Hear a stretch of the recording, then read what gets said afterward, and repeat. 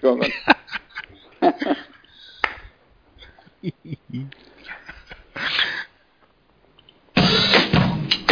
Wrong one. I say I'm too late. Got nothing in my brain. That's what people say. That's what people say. I go on too many dates, but I can't make them stay. At least that's what people say. That's what people say. But I keep cruising. Can't stop, won't stop moving. It's like I got this music in my mind saying it's gonna be alright. 'Cause the players wanna play. And the haters gonna hate. Baby, I'm just gonna shake. I shake it off. Breakers gonna break. And the fakers gonna fake. Baby, I'm just gonna shake. I shake it off. I never miss a beat. I'm lightning on my feet. Taylor Swift getting us off to a rock start to the program. You pressed I the wrong did. button. Can I just start the show, Neil? Thank you very much. Fingers, yeah. Oh. Sorry about that, folks. Interrupted by my co-colleague on Toon Talk Radio because I played the wrong song. But good evening, everybody, to Toon Talk Radio on www.toontalk.co.uk. We're also available on novaradio.co.uk. And also, if you've got the TuneIn app, you can actually listen to us on Google Play as well. So we're everywhere on Newcastle United, Sunderland, Middlesbrough, Durham County Cricket Club, and obviously boxing. It's been an interesting last couple of hours, obviously, on that subject. But remember, it's all about Newcastle United, Sunderland, and obviously Durham County Cricket Club. And everything, that's everything in the sporting world. And it's been a very interesting couple of days for Newcastle United. Tremendous last couple of wins. One on the road, one at home, a 4-3 win. We should have won them by more against Norwich. And then a nice little squeaky bum time against Rotherham at the weekend. So all in all, it's been a really, really good week for Newcastle United. We're going to start with Neil Mitchell, who's in Dubai. Good evening. Good evening. How are you doing, mate? Not too bad. A lot to get through this evening. And we'll go to our special guest, our prime guest, probably one of the best commentators that I know. And I don't often say that, but it's true. It's Ian Dark, football commentator for BT Sport in the UK and for US international games, ESPN in America. He does it all. Good evening, Ian. Good evening to you guys. How are you doing? Yeah, very well. Nice to speak to you again after all this time. Yeah, I'll tell you one thing, if the viewing figures go up the roof when you're on, it's amazing. Viewing figures, I want to tell you. I'll mention that the next time I have a contract chat with you then. Touche. Well, I'm going to hand it over to the irrepressible Neil to start the show. Hi Ian, lovely to speak to you again. Thanks again for joining me. I'm going to start with obviously the voice that I associate with boxing most of all, and shall we start with Tyson Fury? Where do we start with Tyson Fury? What's your take on it all at the end of the day? Well, it's a crazy situation when you hear about this, and he's now talking about retiring from boxing. I don't think he will. I've heard boxers talk like this before, but obviously he's in a bad position at the moment with the positive drug test and being stripped of his title. It's all very sad, really, when you think he put up such a fantastic performance to beat Vladimir Klitschko. Nobody thought he could do it. No. But I don't know. Something's happened. You wonder. He's not a straightforward personality. I think everybody knows that. Yeah. And it seems to me that he's somehow run out of the motivation, having won the title, to carry on going up and getting up for it, to defend it, and has almost lost interest in the sport, or at that kind of level anyway. I think it will come back to him, but, you know, it's going to be a long climb back from where he is because he's facing all kinds of investigation. I can't think of any other boxer at the top the way he is who's gone this way. I can't think of anything that I can even vaguely compare it to. And then here the other week he was declared mentally not fit to fight.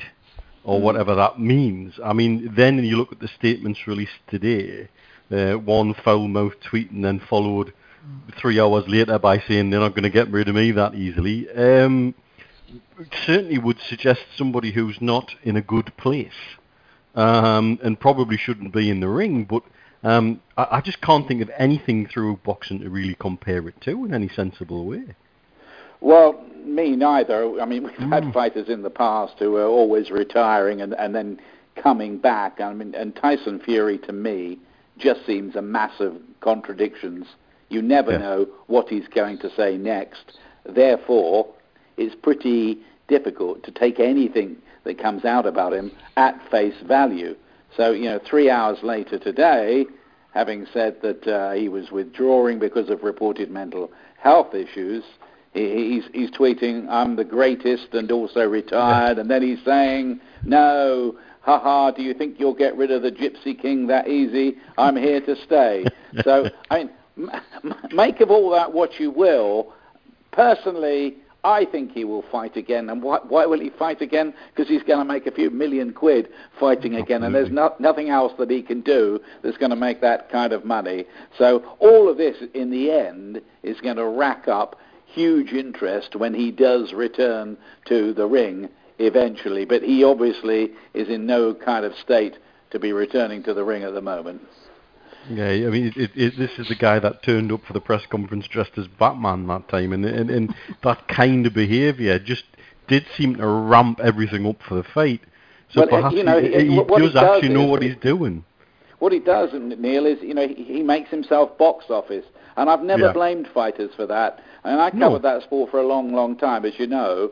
And it's hard in the modern era for fighters to get the publicity and to attain any type of profile. And they need profile to make money and be a TV attraction. So often they get slaughtered for it, but it's a desperate bid, really, to get yourself some headlines and some marquee value and to make some money if you've got the talent. And to be fair, in his case, he did back it up with his actions in the ring, didn't he, that night?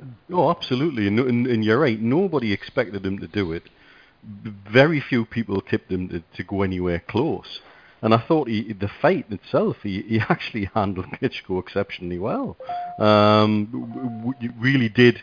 I nearly used the phrase punch above his weight there, but I don't think you can punch above his weight, really. But he did. He certainly did it against the odds. And that's, what, like you say, who can blame him for wanting to make himself box office?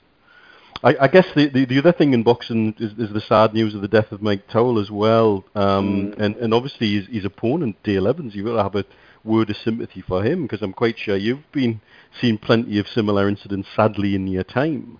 And I think it just puts a lot of the boxing things into perspective, really, doesn't it? It's sort of... But I also think it raises other questions about how well fighters are monitored outside of the ring, and what kind of pastoral care do they get outside of the ring once they're training and before a bout comes. Yep. Obviously, this is a long-running debate about boxing safety. All I can, I mean, it is. First of all, let's pass on sympathies and condolences to the friends and family of the boxer concerned, because it's a terrible tragedy, because he's died doing something he loved.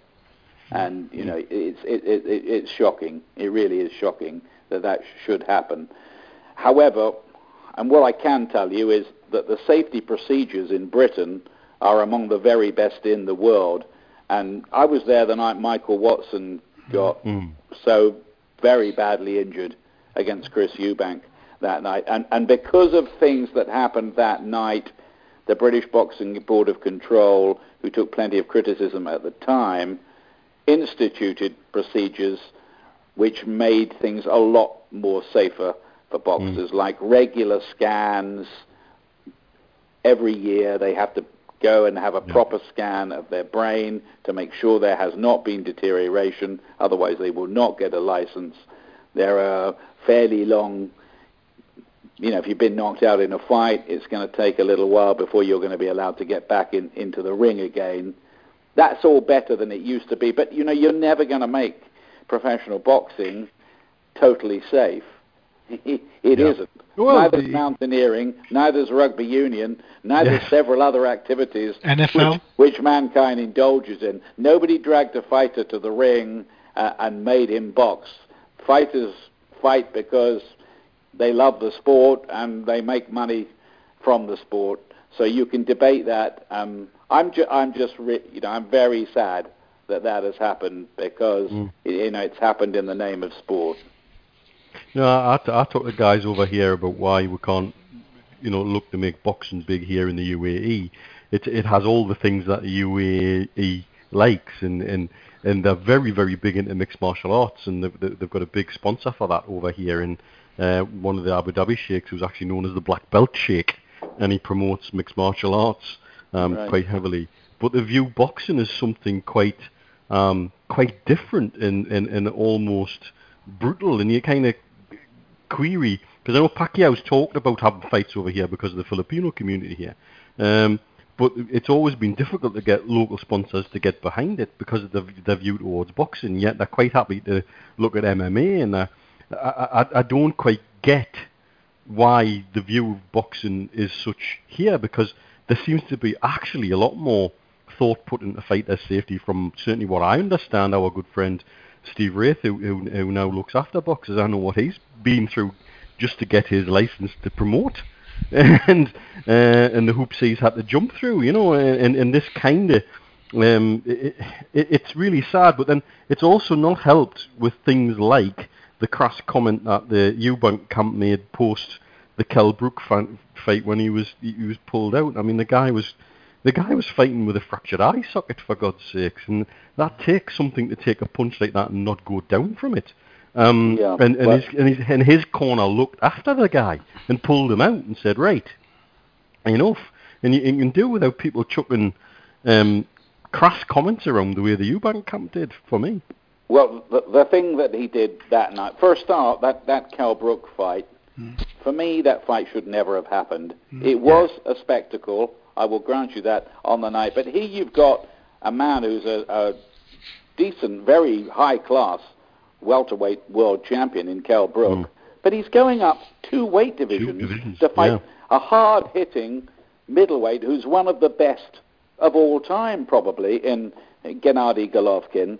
So what are they doing making that match? I said at the time on Twitter, and I took a little bit of stick for it, that Brook should have been pulled out of that fight because it was a health risk for him. As it was, he put up a splendid performance, but they'd clearly come to an agreement, obviously not something that they could make public, but it seemed pretty clear to me, and this is my view, that Dominic Ingle in the corner, they were going to look after Kell Brook. The moment he got into some serious trouble in the fight, they were going to pull him out of there. He gave it everything, but they pulled him out, and that was the best decision they ever took. And it's a pity the referee took about 20 seconds to notice they were going to try to put the white towel in to stop the fight, because a lot could have happened in that 20 seconds. As it happened, it didn't, but every second you're leaving him in there, then you're risking his health. As it happened, Kell Brook goes out there with a fractured eye socket, which is bad enough. So he should stick to welterweight or light middleweight if he's going to move up to that. But, it gained him some profile, and it probably improved his reputation, and it was good television, but I think it was a dangerous fight. Yep. I agree entirely. Okay, tell you what I'm going to do now is I'm going to change sports altogether on you. And I'm going to go to cricket, the breaking news about Durham's relegation and then some to Division 2. Quite shocking. What seems to me, if you want, I'm going to go on a rant here now, a very political decision. As far as I'm concerned, Durham haven't been relegated. They've been sent to their doom by a political decision from the ECB, because I can understand fines, I can understand relegations, I can understand points deductions, but what they've done to Durham now just seems ridiculous. And just to summarise, if anybody hasn't heard this yet, Durham have been relegated. They're starting the Division 2 now with a 48-point deduction. So in total, to relegate them, actually been docked 94 points in total. They now also have been deducted points from the T20 Blast and the One Day Cup. They've been subjected to a revised salary cap from 2017 to 2020. All prize money will be withheld until their debt is cleared, and they've been removed as a test cricket ground as well. So they've also removed one of the income streams that they actually had. Quite staggering levels of punishment. It seems to be punishment on punishment. What do you make of that, Ian? Well, short of putting the people at the County Cricket Club at Durham in front of a firing squad. Lynching in the centre square, haven't they? That does seem draconian, to put it mildly. 48-point deduction next season, as well as being relegated and all kinds of other things. I mean, the only thing here, and I have to confess here, I don't know all the circumstances involving Durham County Cricket Club and their finances, but clearly the ECB want to make an example of them, because I suppose their logic here is that they feel Durham achieved what they achieved over this last summer, not on a level playing field with the other counties who did manage their finances presumably correctly. That has to be the thinking, but my goodness me, that is really a sensational level of punishment, but it's obviously a warning shot to every other county to keep their house very much in order. I mean, for my money, there seemed to be a rabbit off when both Borthwick and Stoneman signed contracts for Surrey, which suddenly alleviates the pressure on salaries. But the other thing that's involved as well is Hampshire, of course, were one of the counties that didn't oppose the T20 move to go to City Cricket, which Durham were. And doesn't that seem rather coincidental that one goes down and one stays up? It just seems to be, and I understand totally, and I get totally, financial impropriety in sport now has to be dealt with. It's been dealt with to a degree in football, but not probably to the level it should have been, and in other sports too. And you can't have somebody bending financial rules to gain an unfair advantage. But to then take Test County status away, which is actually one of the potential income streams that Durham had, you're taking more and more and more things away, and it's quite tragic for the county, really, because it's not that long ago they were county champions. Does this mean, if I could come in there, I mean, you guys are probably a little closer to Durham County Cricket Club than I am. Does this mean that Durham County Cricket Club have been struggling to make ends meet and to continue as a first-class county? They've had financial issues, and they've had. The first I was made aware of them was there was actually plans drawn up to build additional stands at the ground, including there was a hotel and conference centre lined up and housing, and to turn it into a proper sort of 365 24/7 venue the way that we want to do. And then all of a sudden that got put on hold, and everything just seemed to scream to a halt, because a lot of that was actually done over here in Dubai, and I actually was lucky enough to see some of the original plans for it, and it would have been a spectacular thing, but there was always some question about how it was going to be paid for. And I know the first rumblings of it seemed to come from when they were given a couple of test matches in May, which May in Durham in a test match, you're not necessarily going to guarantee to get 5 days of cricket there. It seemed to be a particularly curious time to send test match cricket to Durham, when they were encouraging so many other grounds to take tests, and now they've got this surfeit of grounds, and all of a sudden here's a perfect excuse again to get rid of another one. But that was the first time that I heard rumblings that there was some sort of financial issue there. And I think it has been mismanaged to an extent, but also I think they were encouraged to do certain things by the ECB on the back of getting test status, and it's just become a real holy mess, unfortunately. I think we have to wait here until the ECB reveal more of the reasons why they've taken such an extreme view of it. Yeah, I tend to agree. Yeah, it's been an interest. Yeah, it's been a. I must be. I don't really. I kept on hearing from Durham that the Emirates were going to come in, and you hear about so many things regarding investment.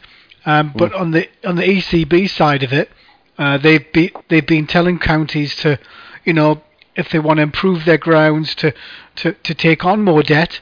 So it's a bit of a contradiction what they're doing. But I love the analogy that they've basically just got them against the wall and got the Gatling guns out and just took them out, Ian and Neil, and thrown to the fact that getting back to football, but with boxing, I certainly do think when it comes to Tyson Fury that he's doing a real good number on everybody, because when I hear about that guy, the only analogy I can make, Neil and Ian, is that when you play American football, a lot of injuries occur on the head. So when you look at boxing, it's similar, isn't it? Remember that movie that came out on concussion, when the force of NFL man on man, they're not tackling properly. They're trying to, even back in the day when it came out and they had to they had to wait until you're dead before they could find out what's wrong with you. But when it comes to injuries of that like, you've got to think, well, Tyson Fury, he did a really good number on Klitschko, and he was getting hit, but I just think he's playing a really good game.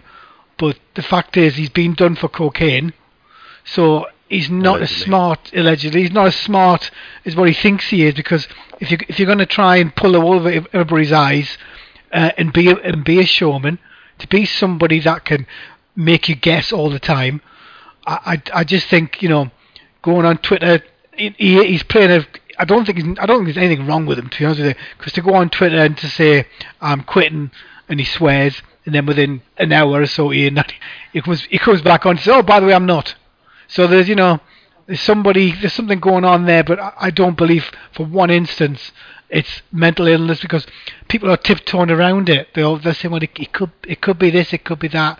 I'm just not fooled by it, because especially the amount of damage that gets done in boxing, you can't liken it to concussion when it comes to in football now, isn't it? A player can get concussed, they've got to go they can't play for a week or 2 weeks. It just seems to be a factor going in with any sport now. It's getting more and more precarious, isn't it, Ian? Yeah, obviously with going back to Tyson Fury, I repeat what I said before. I don't think we can take anything he says really at face value. I do think he'll end up fighting again, but I don't think he's been that smart, because he's found himself getting stripped of his title, and that's a lot of money down the drain straight away, and he's got to go through rehabilitation fights now to climb his way back into contention. That might not take too long, because he is a marquee name and there's money to be made, but it's not a great situation, and I think a kind word to describe his behavior is erratic. Very good. Ever the diplomat, I like that one. And it's interesting, isn't it, with the talk about when obviously you're dealing with in the US.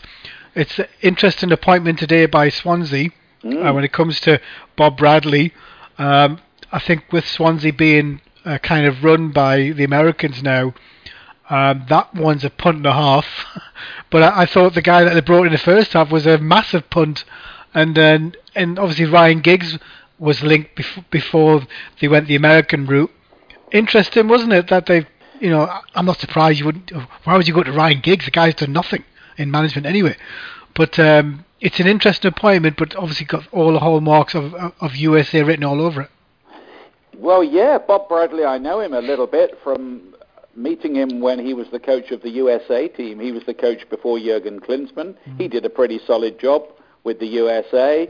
He got them to the last 16 of the World Cup in 2010, and he is a very, very experienced coach who's been around a bit. I have to say, I'm surprised at this juncture he's suddenly being parachuted in to the Premier League.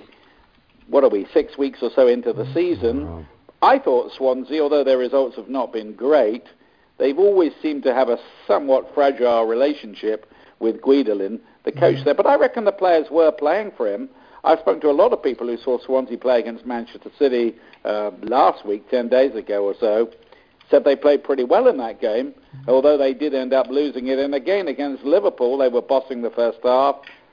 They lost in the end. So I think they wanted to get rid of him.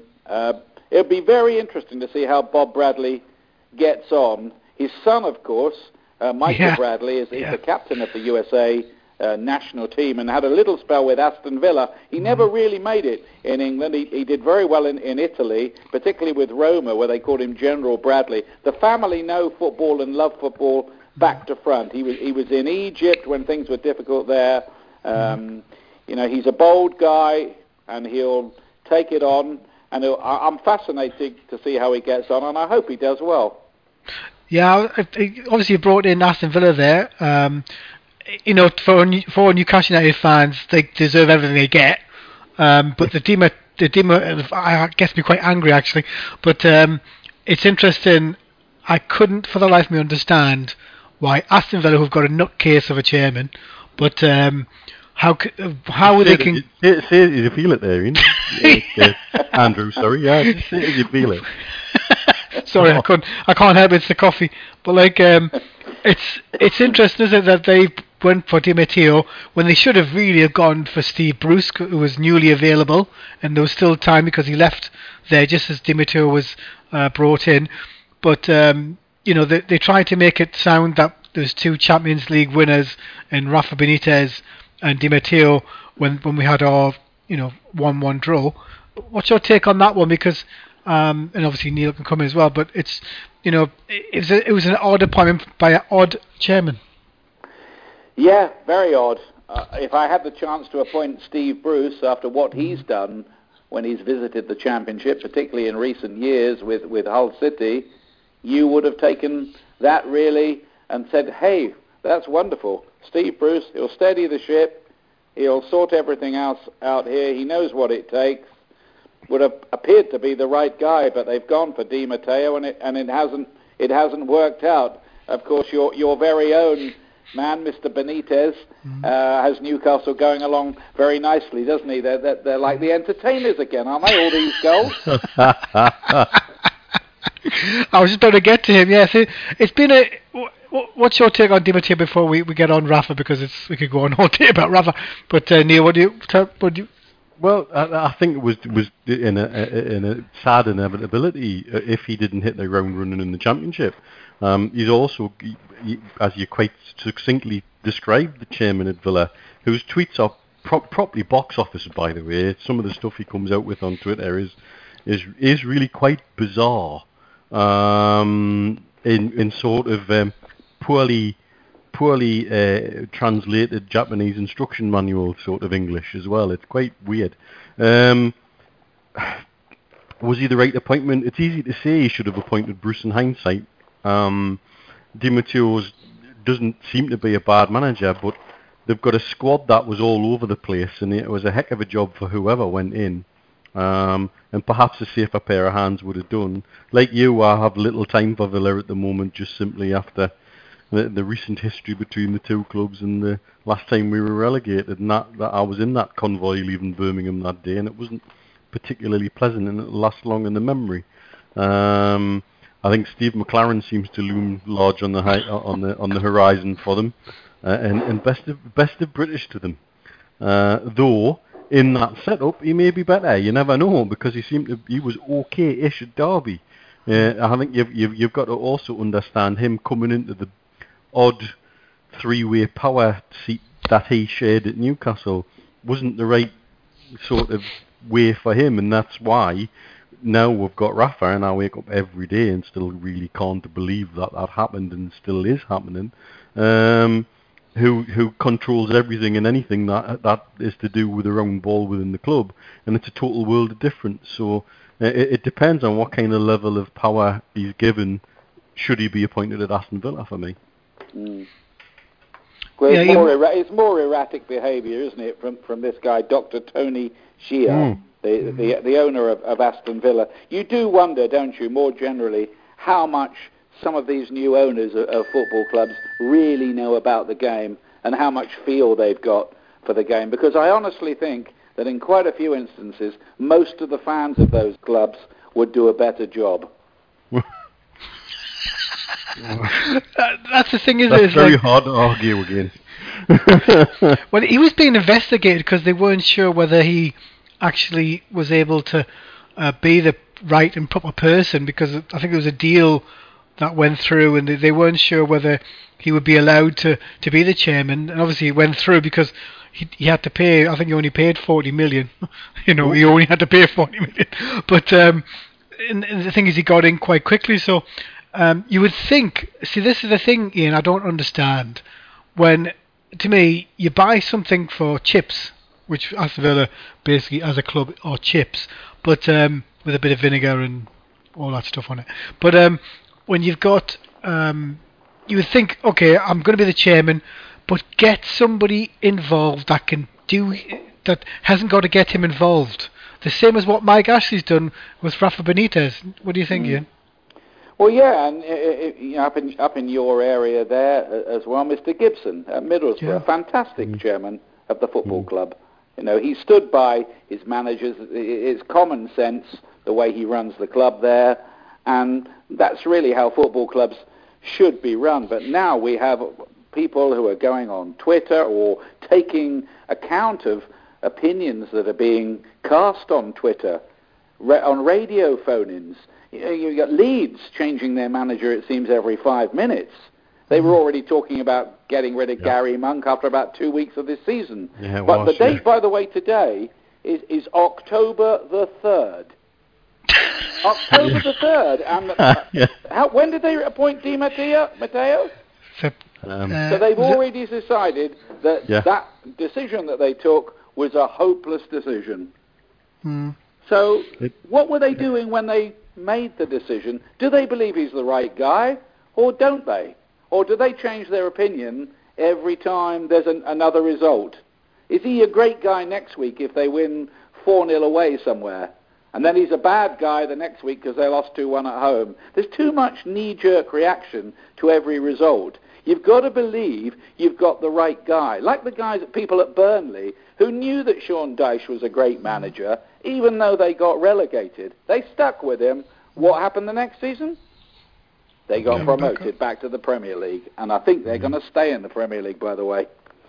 Yeah, I think... do you think the social... Obviously, we've got... I think social media...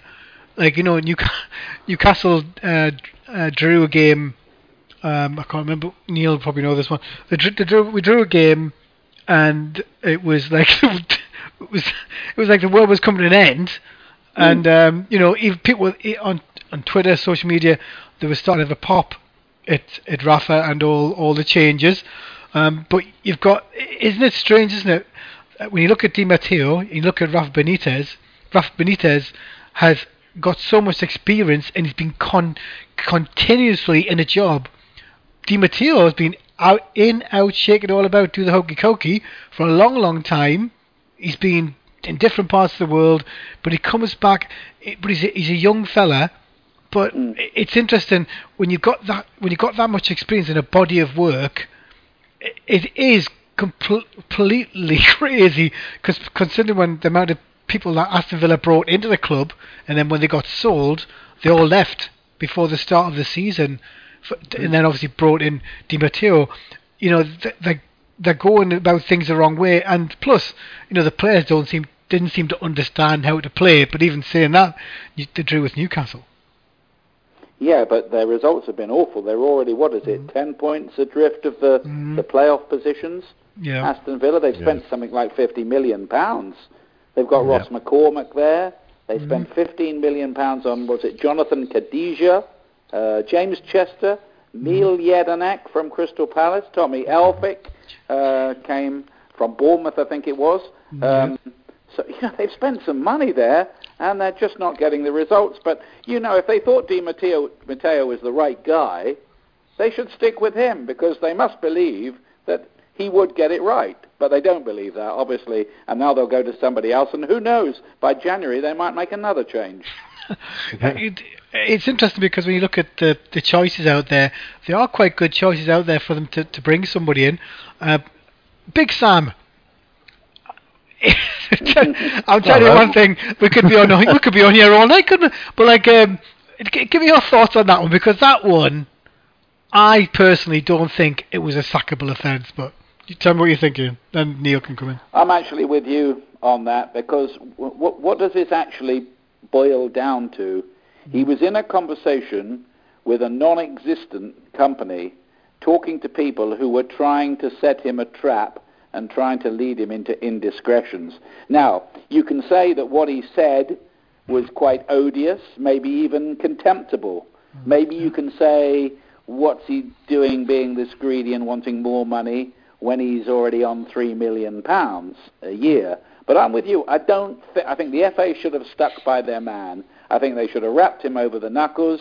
They should have made a statement saying, we're not happy with this. We've told Sam Allardyce this, and told him that going forward, things have to be conducted on a better level. But it was entrapment. It isn't a real offence. It was based on a conversation.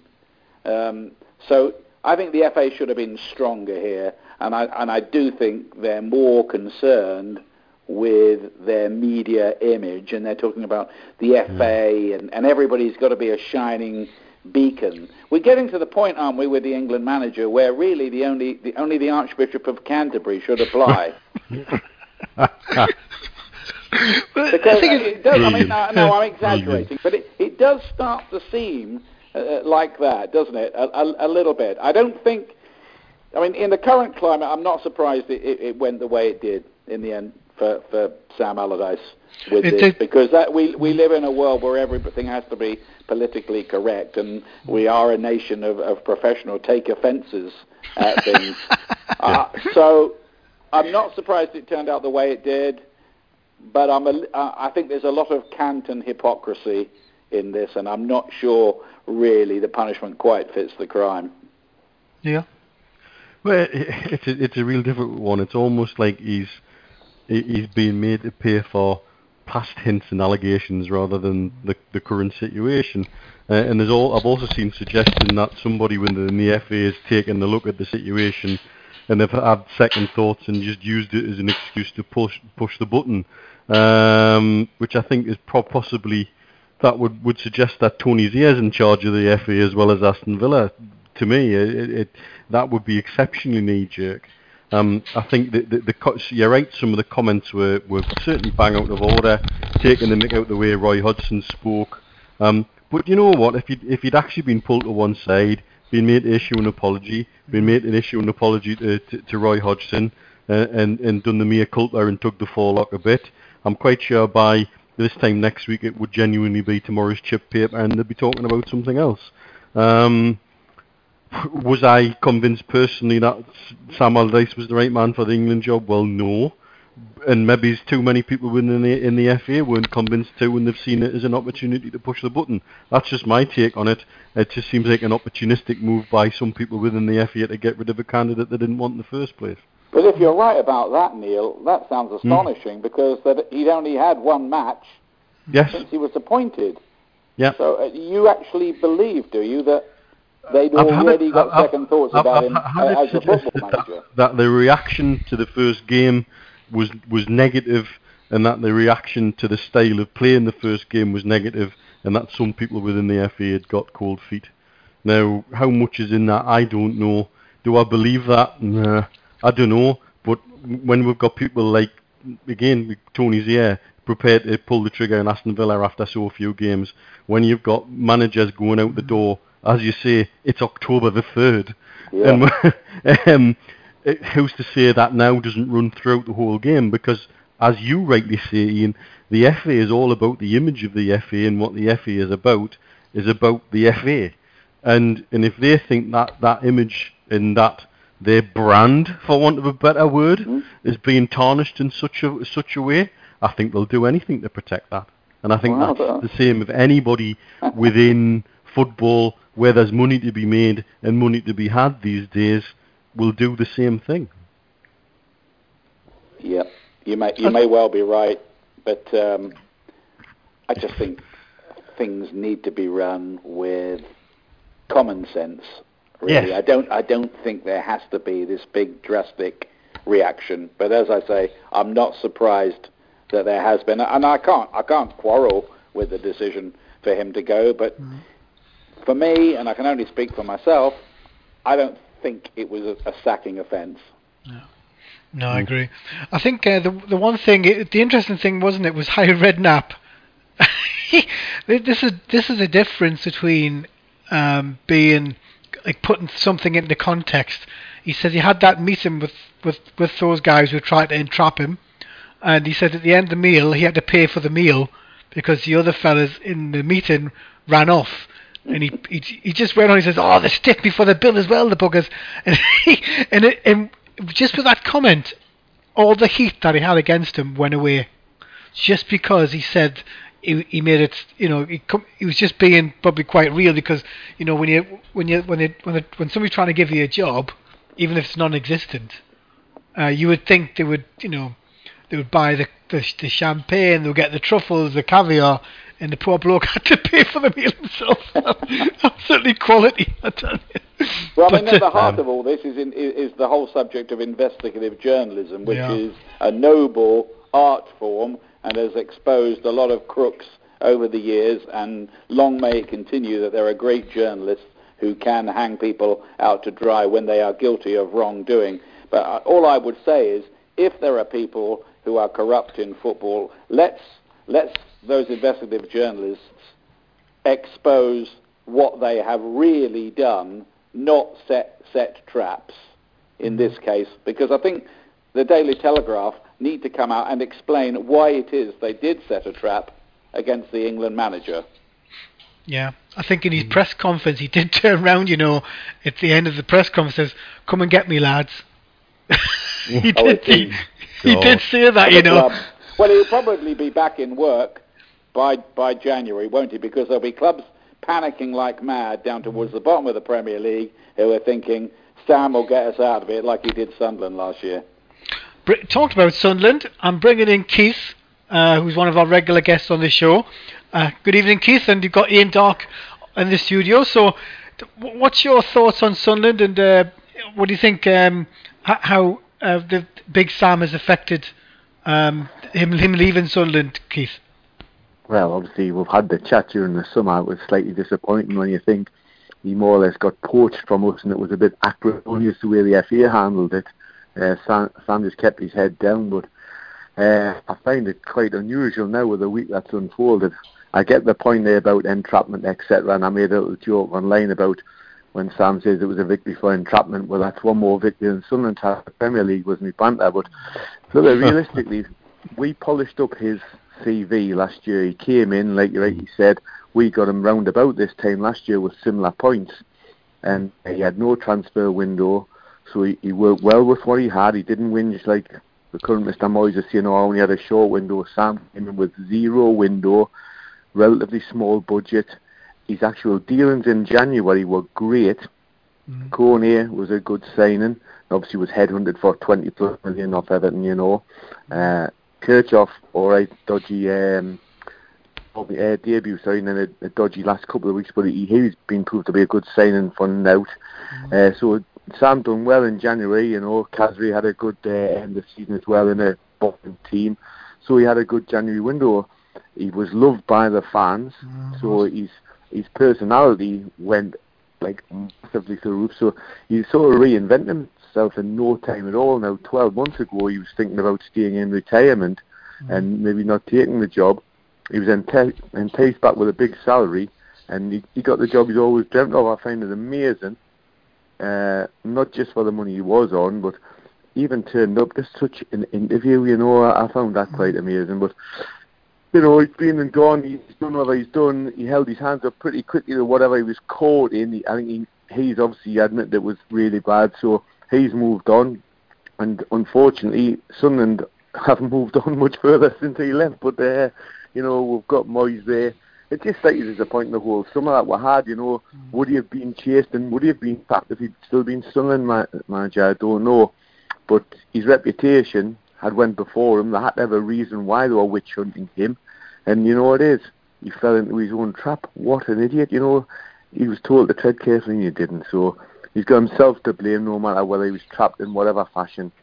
Only What's your himself thoughts? to blame. What's your thoughts, Neil, on Sunday? Because it's a, hey, I tell you one thing, you can't write this stuff, can you, Ian? No. No, you can't write it. Sunderland, I don't know, can they escape again against the odds? I'm not sure they can, with the team they've got this time around. Obviously, Sam Allardyce did do a great job.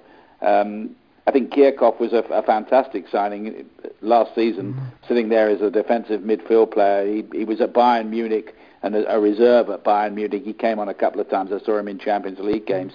Did okay with them too. So that was a very smart bit of business. And of course, he put his arm around Defoe, and he got the very best out of Defoe. And he made sure that there were chances set up for Defoe last year. I look at that team this year, and I just wonder. You just wonder where the next win's coming from with them, don't you? Unless somebody can work something pretty quickly. Yeah, it's. I think. What do you think about Moyes? Because I think everybody seems to have a bugbear, especially Keith, on when it comes to Moyes. Yeah. It's an interesting kettle of fish, isn't it?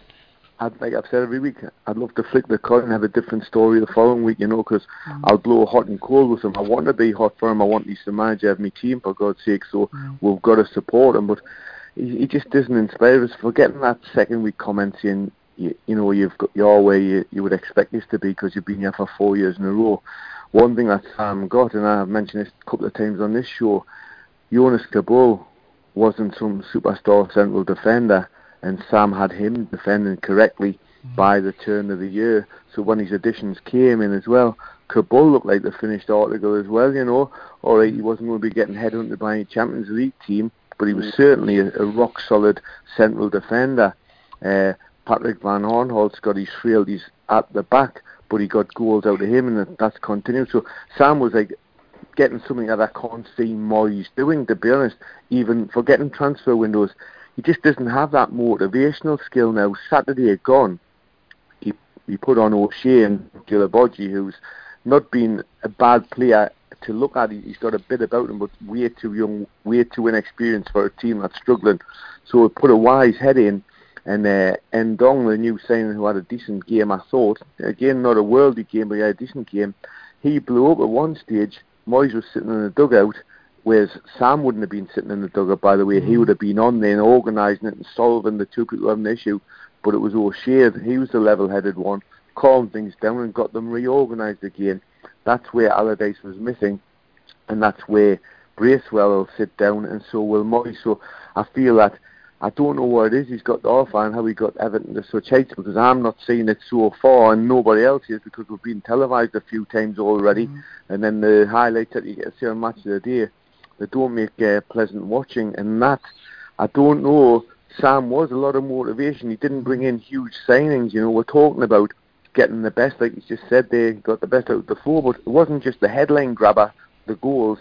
He had other players across the park playing well, and I don't see it from Moyes. That's what's disappointing. And his press conferences, I just switch off then. That's just something I don't want to hear. What do you think, Ian? Because when you look at Sunderland, everybody, I actually thought it was quite a good appointment by Moyes, but he seems to have been gone backwards. But I suppose with Sunderland, it's never going to be a quick fix, is it? Well, his career is quite strange, isn't it? Because you can't take away what he did with Everton. He had them punching above their weight every year for a decade or so. He had them, I think one year they finished fourth. They were in the Champions League, and they had the playoff with Villarreal. They ran into a good team and got knocked out of it. But they were in the top 8 every season. He seemed to really know his way around. He had them tough to beat, organised. But I don't know, then he got the Manchester United job, and it seemed the job was too big for him. It wasn't easy going in after Sir Alex. Then he goes to Real Sociedad, and that didn't work out either. And you just wonder whether that has somehow maybe just undermined his confidence at this point in the game of his management career. Does he know what he's doing? Of course he knows what he's doing. Has he got the players to get himself out of trouble? I would doubt that at the moment.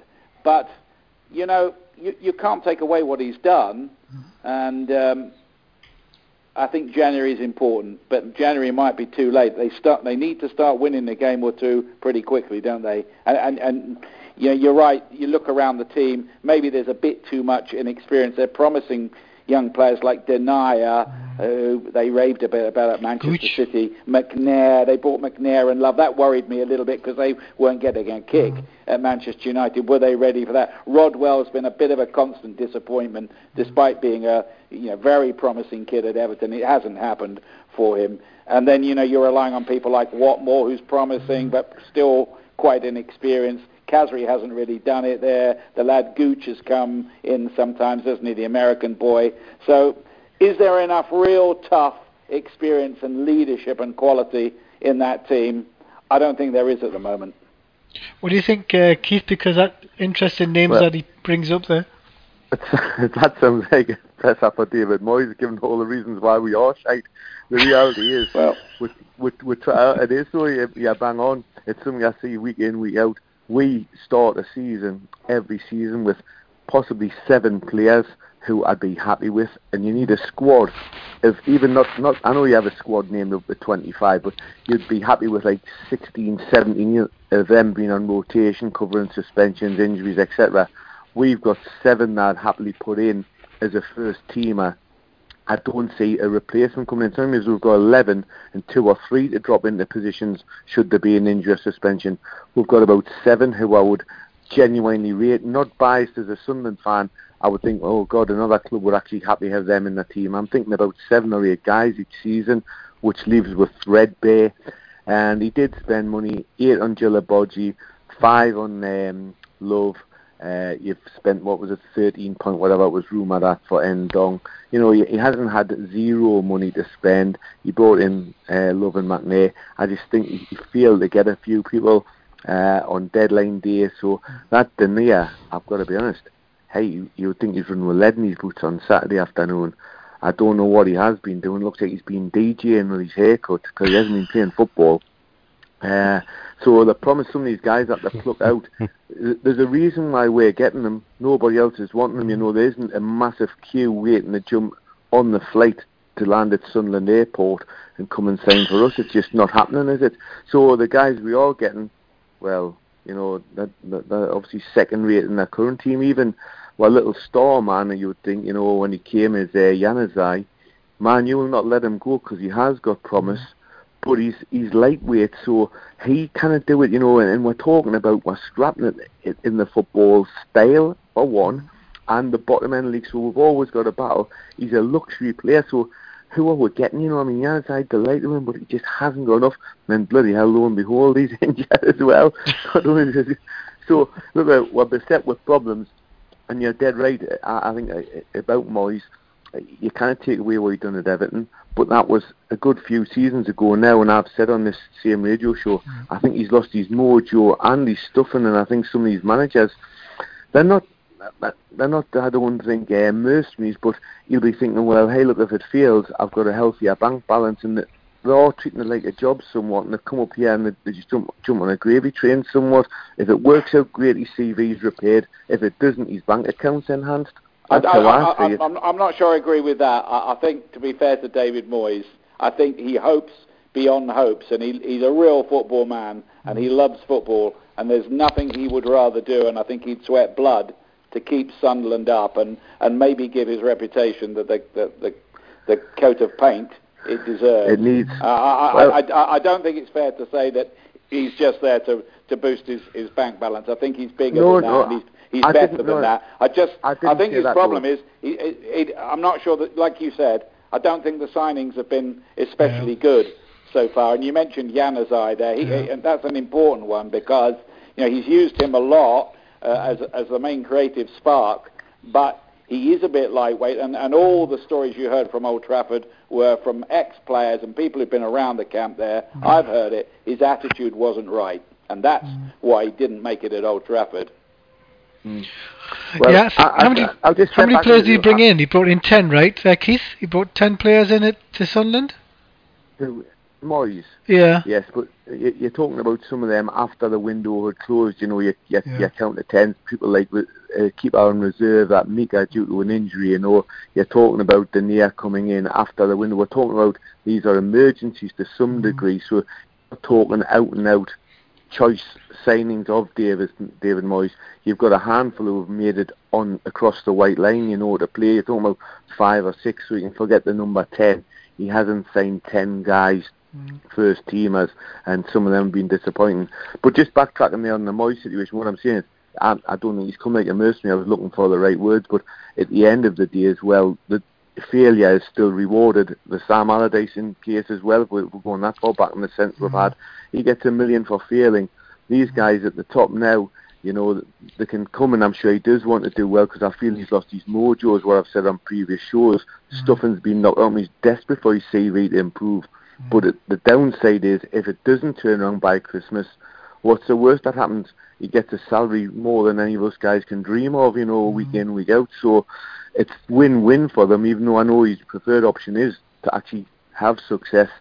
Failure is not expensive to them, it's expensive to the fans and stuff that's left behind, Ian, the thing is, I think what Keith's saying as well, I look at David Moyes, what do you think? I know he's a football man, but the one thing I've noticed is that there seems to be, the one thing about him, he's affable, he talks well, he comes across well, but there just seems a lack of, like Keith says, mojo, but there seems to be a lack of fire, like a real underbelly of something. Like, obviously you've met him a few times, I presume. So what do you think? What do you think? Because he just doesn't come across that he's got that real oomph that he had at Everton, to me anyway. Well, that is a question, and I think it's a fair question. I don't think it's shooting below the belt with that. Whether he still has, you can put it whatever you say, the mojo, whether that fire still burns, whether he still has that same confidence in himself, I think is an important issue, because I think what happened to him at Old Trafford really rocked him. He was the man, after all, that Sir Alex Ferguson recommended to the Manchester United board. This is the guy who should take over. This is the guy who can handle it and take Manchester United on now that I've gone. And it went horribly wrong for him with big players who'd won titles, and Manchester United misfired horribly. They did it again with Louis van Gaal, to be fair to David Moyes. But he is in a position now where he does need to restore his reputation, rightly or wrongly, and at the moment it just isn't happening for him. And I do wonder, I do think that is the key thing. His self-confidence must have been rocked by developments. What do you think, Keith? Because on the sideline, and I've seen him on the sideline, he used to go berserk at Everton. He would be like running, he would be going absolutely off his box to try and get the players in a certain way. And I've watched him.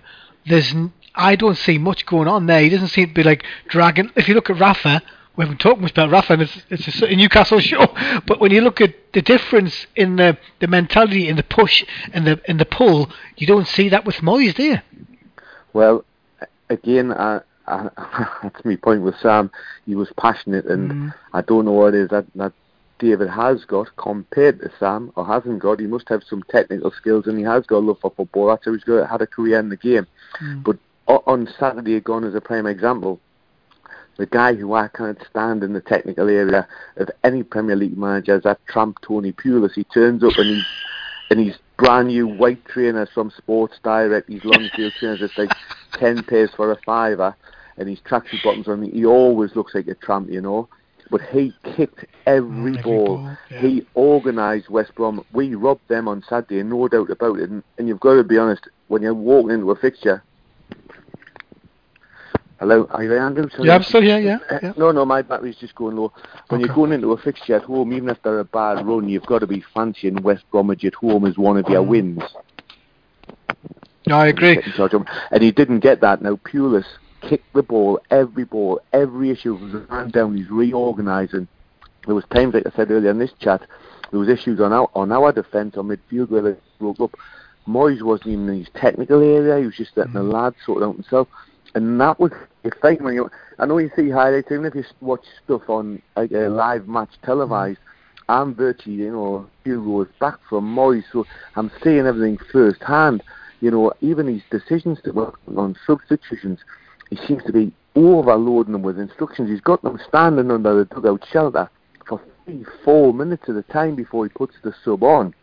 The sub comes on, but he's got a head full of instructions. I'm just thinking, sometimes it just needs a pat on the back and say, go grab us a goal or firm up the defence or something, because Monday to Friday is that training and they're going to come on for X, Y, or Z play. You're not going to throw a defender on expecting to play in Defoe's role. So the guy must have a brief on how to play across the back four, the centre and midfield, and he's spending ages and ages to just make an impact. And I don't know what it is, but I haven't seen it firsthand. I just have not seen him do it, and I think, given the squad we've got, this isn't the job to repair his reputation. I think he's been flattered by the offer. Sam had done well, and he probably thought the club was in better shape than it actually was, and it's not. So I don't think he's been sold short, but I think he had higher hopes to what he's actually opened his eyes to, and he's struggling. He's just totally struggling out of his depth at the moment, it would appear. But he turns it around. I see this every week, but every week goes by, and it just seems to be harder and harder, that mountain to climb. Pinched a point on Saturday, but it's hardly morale boosting, really. Well, you've got the international break coming up, Keith, so you never know what'll happen. We'll be back in a couple of weeks, but thanks for coming on, Keith. I know the battery's Not going. a problem. I'm powered up now, but look, enjoy the rest of your show. I'll see you after the international break, yeah. Okay, thanks, Keith, mate. Cheers, Ian. Bye now, bye. Cheers, then. Bye. Cheers. Getting back to, the thing about Sunderland, when you look at them, that's the analogy, isn't it? Big Sam had them ready, had them prepared. He knew what they were doing, and that's the thing, isn't it? The fear for all fans of teams that are in trouble, Ian, is the fact that with this charge that he's lost his job, you can't. There's been rumours that they're going to try and ban him for life. Yeah, I don't know what's going to happen with that. I can't see it coming to that, really. I don't think it's going to come to him being banned for life. I think that would come down to restraint of trade, wouldn't it? Maybe he'll have some kind of FA charge, but that would be the FA almost justifying their own decision. No, I think Sam Allardyce will be back in football, and I have a reasonable guess that I think he might well be back in football by the end of the season, somewhere back in club management again, because I don't think he'll want to end his career like that. I really don't. I actually think, because he thinks a lot of himself, which I think in this game you've got to. I wouldn't be surprised that he might wait to go back into international management with maybe a lower grade of team, like a Jordan or a Cyprus, wherever it is, Gibraltar, for God's sake, could be anybody, couldn't it? But I think it's whetted his appetite. The hard thing is that you see these videos coming out now of when he was in the job and he had to talk about England, and he so loved that job, and it would be absolutely appalling, really, after one game that they sacked him, and it could be on the basis of they weren't happy with the style of play, when quite clearly they knew what they were getting, Ian. Yeah, I don't think it was that. I don't think it was because of the style of play. There'd been one game against Slovakia, and after all, they won it. Okay, it was in the 95th minute, but they won it. It wasn't a great performance, but 3 points in the bag, start of the qualifying campaign. No, I don't think it was that. I think it was all to do with the sting from the Daily Telegraph and the FA not happy with him being the right image going forward, and they took the decision to let him go. I mean, I am a bit surprised that a man that experienced would be quite as foolish and naive as to get into these kind of conversations, because really his antennae should have been up straight away. Who are these people? What are we dealing with here? Should have said to his agent, are we quite sure about all of this? So I'm amazed, really, that they pulled off their sting. Yeah, I think I've got to give you one comment, which is probably quite near the edge, but somebody's just tweeted, Phil McNulty's just said, Bob Bradley's appointment, not just vitally important for Swansea City, but for US football. If he does well, credibility rises instantly. Well, I'm not sure I agree with that, because US football is what it is. It's making its way. Major League Soccer's getting bigger. The crowds average about 18,000. The standard isn't up there with the Premier League or anything like that. The USA get to every World Cup now, and they usually get to the knockout stages of it, and I think last time they made a lot of friends. So I think whether Bob Bradley fails or doesn't at Swansea isn't going to be the sort of the be all and end all for USA football. I know where he's coming from with that comment. Yeah. Yes, it would be a feather in the cap that an American could come in and do a job in the Premier League, and I think he's got half a chance of doing that. Yeah, it's going to be interesting with all the movers and shakers going on in the league. Probably the first time we talk about Rafa tonight. Actually, now we're in. But with Rafa Benitez, have you been quite as startled as what a lot of Newcastle fans have been with the way that he's gone about the job, and he's completely changed the whole the club from back to front by getting everybody on side, which has led to Mike Ashley taking a major backseat in the club? Well, it's exactly what needed to happen, isn't it? And Rafa Benitez is the guy with the power to make it happen. Maybe some of the previous people who were there couldn't quite pull that off. But Rafa Benitez is the guy that won the Champions League, isn't he? And titles in Spain.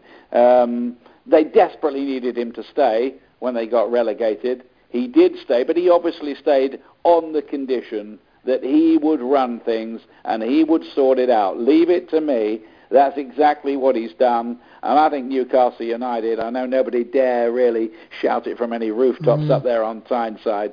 I think Newcastle United are a rock-solid bet to come back up under Rafa Benitez. And when they do come back up, I think they're going to be much more of a power and start to really, shoot properly in the Premier League, like they should have done these last few years, when the place, frankly, has been a mess and it seemed like a mutiny. And when you start hearing stuff about how the local papers are banned from reporting or going in the ground, that is absolutely crazy. And Newcastle United is a great club with great, knowledgeable fans who love it to death, and they should be up there fighting for the top 4 or 6. And I think under Rafa Benitez, give him a year or two, they might be.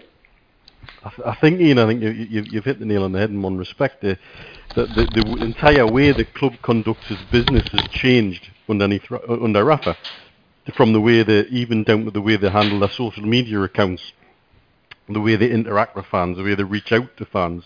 And I think that's what we've needed for quite a long time underneath the Ashley regime. There's been a disconnect, and one of the first things he's done is put that connection back. And I think that's added to the whole air of positivity. As I said it almost straight at the start of the show, I still can't believe every day you get up and you think, oh yeah, Rafa Benitez is our manager, and you kind of sitting in this little dream world, almost like, oh, this is really happening. And then you get things like the Norwich result, which was just one of the craziest 90 seconds ever. And even down to grinding out the result of the weekend, which I think far more important for me is that to grind that out, because I think they're the wins that get you promoted, not necessarily just the crazy 4-3s in injury time, Yeah, absolutely. Spot on with that, because in the course of a league season, the point I was making earlier about the knee-jerk reaction to different results, there will be setbacks and there'll be bad little periods where things don't go quite the way you want. That's just in the nature of the beast in a league season. But I think over the 46 games, it looks to me, looking through that Newcastle team and squad and the whole feel of the place, that they will get it right and they will go up. Gosh, we only hope so. I think the one thing I would say is I think we're all under no illusions when we came down at how tough the task at hand was. And I think after the one bit of perspective I'll put on the last month that we have, that was supposed to be our hell month. That was supposed to be the tester. And I think we've come through it very well. And now we've got an opportunity to really build from there. And I've been impressed with we've discussed this on and off over the last few weeks about, do you stick with the settled side or do you rotate? And Rafa seems very keen to rotate. And again, that paid off at the weekend. That goal from Atsu was an absolute pearler. And what value that at the end of the season? You just never know. Yeah, I think Matt Ritchie, by the way, was a fantastic bit of business for Newcastle. I couldn't believe Bournemouth let him go, because he's a Premier League footballer.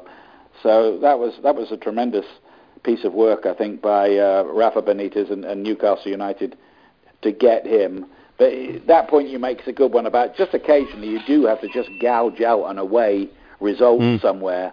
You bump into some team who are here to, because Newcastle are there to be shot at, aren't they, a little bit? Every time Newcastle come and play you, every away game, or even the home games, they're there to be toppled and shot at. I mean, I follow Portsmouth in League Two, and everybody's fallen in love with the club again because it's run by the supporters. But every team that comes there, it's like a cup final to them. So it's hard for them to get out of that division. And maybe Newcastle will find that a bit because every home game at St James's Park, the opposition players are thinking, hey, this we're really up for this. Let's see if we can knock over the big boys here.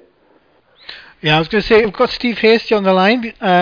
Any questions for Ian, Steve? Steve, are you there? It's not Steve, like. Oh, it's Lee. Sorry, Lee. It's Lee Johnson. Go ahead, Lee. Got any questions for Ian? You absolute dope. Hey, he's on full sausage finger mode this evening. I haven't really got any questions. I've just been listening intently to his opinions on various things. It's like I think with the Rafa situation, Ian, it's been interesting the way that I think the way people's reactions before when Steve McLaren was here, and then the complete 180 when you've got with Rafa, with the football not being it's very hard to watch the Championship. I think I'm surprised. Actually, the one thing is Newcastle aren't on weekly. Are you surprised at that? I thought they'd be on at least once a week, just for the fact that what they bring to the table in. I don't know what the television deal says. I think it dictates that every club has to have a decent crack of it, so they can't just keep showing the same teams all the time. I think you'll find as the promotion race boils towards its climax in the later stages of the season that Newcastle will probably be on quite a bit. Yeah, probably. Well, it's been a pleasure having you on, Ian. Thanks very much for coming on. You're the longest guest ever on the show. I do appreciate it, and I would love to have you on again quite soon because we've discussed everything, so it's been tremendous. Thanks very much. Thank you. Pleasure. Thanks, Ian. Take care now. Take care. Bye. Cheers now. Bye-bye. Great having Ian. Oh, my God. We could have went on and on. Sorry, Leah. Box office. Absolute box office. Loved that. That was brilliant. Brilliant, wasn't it? So Lee, what's it felt like for you for the last week, with people starting to get a bit of rest coming on, but the last two wins have been magnificent for the whole fan base, haven't it? I mean, people just need to sometimes, I think, chill out. People are getting wound up over and out. I think you just need to sit back and let Rafa get on with his job. I've said it many a time. I'm very comfortable with who we have as manager, and I believe he's trying to do the best things for the club. And this isn't just with the first team. He's trying to renew the whole club, and it was never ever going to happen overnight. But was I confident that he would look to knit together a squad of players that would do basically what he'll have in his mind this season. One target only, and that is getting Newcastle out of this league. It doesn't matter where we finished, first, second, playoffs, and we go up, because that's all it's about this season, and that's getting out of this league. And of course, we've won 2 games this week, both quite different. Norwich was a bizarre game. We were actually outstanding. The first 40 minutes, we literally destroyed them. We could have been 4 or 5-0 up. They get the penalty. The second half starts. It was quite flat. They score a wonder goal, and then they score a goal which takes a massive deflection and goes in the middle of the goal. And I'm kind of looking around thinking, how are we 3-1 down to these? But we persevered. We got back in it. The fans actually did stick with the players, even though there was a lot of morons leaving on 85 minutes when it was 3-2. I was looking around thinking, where are you gone? What is wrong with you? And then obviously I was rewarded by sitting in my seat, even though my throat's absolutely still butchered because of it. And then we go to Rotherham. I was there on Saturday, and it was a very different performance. We were solid. We were difficult to break down. They must have had about 15 or 16 corners. We defended them well. Lascelles and Kieran Clark, who's been outstanding the last 3 games, in particular, they headed everything, and we were a solid unit. I would say pretty much every player was a solid 7 or 8 or 9 out of 10, and we got the job done. And we're going to the international break in good spirits. As Neil's just pointed out a couple of minutes ago there, everyone was talking about this being our most difficult period, and we are sitting pretty. And if we approach every game in the right manner in the next couple of weeks, we'll certainly rack up quite a few points, I think. Yeah, it's the thing about Newcastle, isn't it? It's amazing the difference, isn't it? When you look what's happened to Aston Villa, who haven't really got a plan, who've never had a plan from the start of the season. And you look at Rafa Benitez, who obviously, again, a Champions League winner, and you got Di Matteo. Talk about doing things arse first. It's quite incredible that they would bring somebody on, like with Di Matteo, and the players don't seem to understand what's going on. I think it's a little bit difficult. I think it's a bit difficult to mention Di Matteo and Rafa Benitez in the same breath, to be fair. But Di Matteo picked up a very, very, very good Chelsea side who had kind of lost its way, and I think he was there about 6 months, and he managed to win them the Champions League. But I think if I remember back rightly, it was a set of circumstances where everything seemed to just fall into place. He hasn't really done a great deal after that. I think Villa have been a bit knee-jerk there, mind. Villa's results have been mostly draws. I think they've drawn a lot of games. They've conceded last-minute goals. But I do think it's a bit knee-jerk. But I certainly wouldn't be comparing Rafa Benitez and Roberto Di Matteo. We are very, very fortunate. We have. I'm sorry, I'll keep saying it. I wake up in the morning and think, how the hell is he our manager? And that I am. That's why I get a little bit perturbed when I see people questioning what he's doing. Of course, everyone's got an opinion. There was a burp in front of me at the match on Saturday, man. He was on Diarmi. He was on Diarmi for the moment the game kicked off. And if Diarmi wasn't doing it, then he was looking for Dummett, the two people who were easy to pick out. And I find it absolutely frightening that people are doing this. And I'm just looking, going, why? What is wrong with you, man? You Burke. Just let him get. For example, Dummett, towards the end of last season, when we finished 6 unbeaten, there was the back four was him, Lascelles, and Bemba and Anita, and we were keeping clean sheets. We were playing well. We were making it hard for teams like Man City, Tottenham, and Liverpool, who were in part of that 6-game unbeaten run. Dummett defensively is sound. There's nothing wrong with him defensively. I think people want more from him going forward, because every time you pass him the ball, he does have a tendency to take a touch, just because he's not what I would class as a comfortable footballer.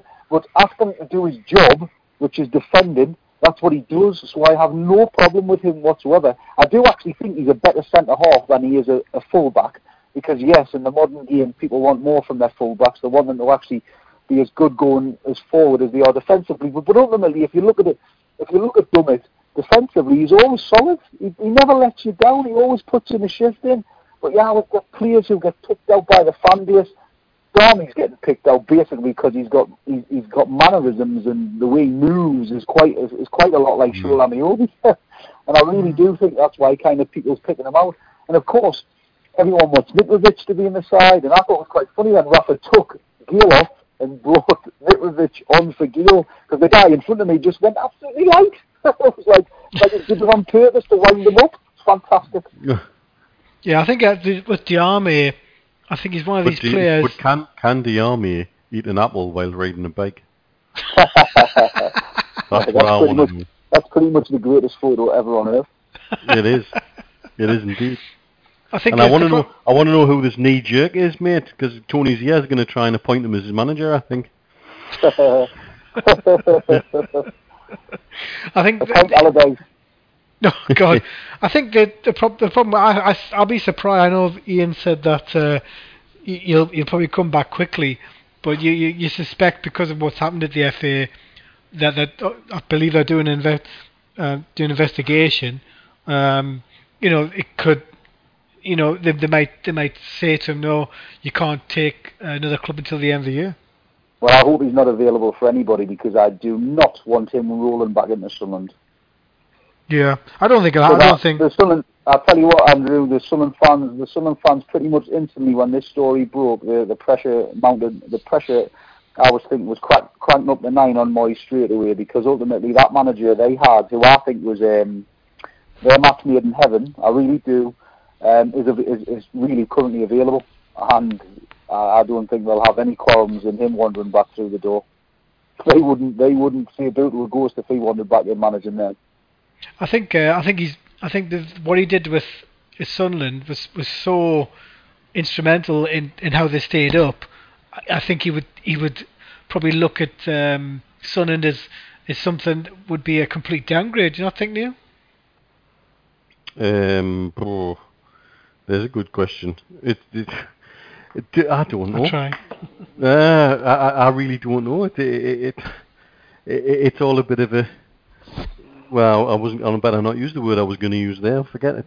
It's not after 10 o'clock at night back in the UK, is it? Watch the swear words, Neil. It's all a bit of a right royal mess, I think, is the words I should pick carefully. All round, really.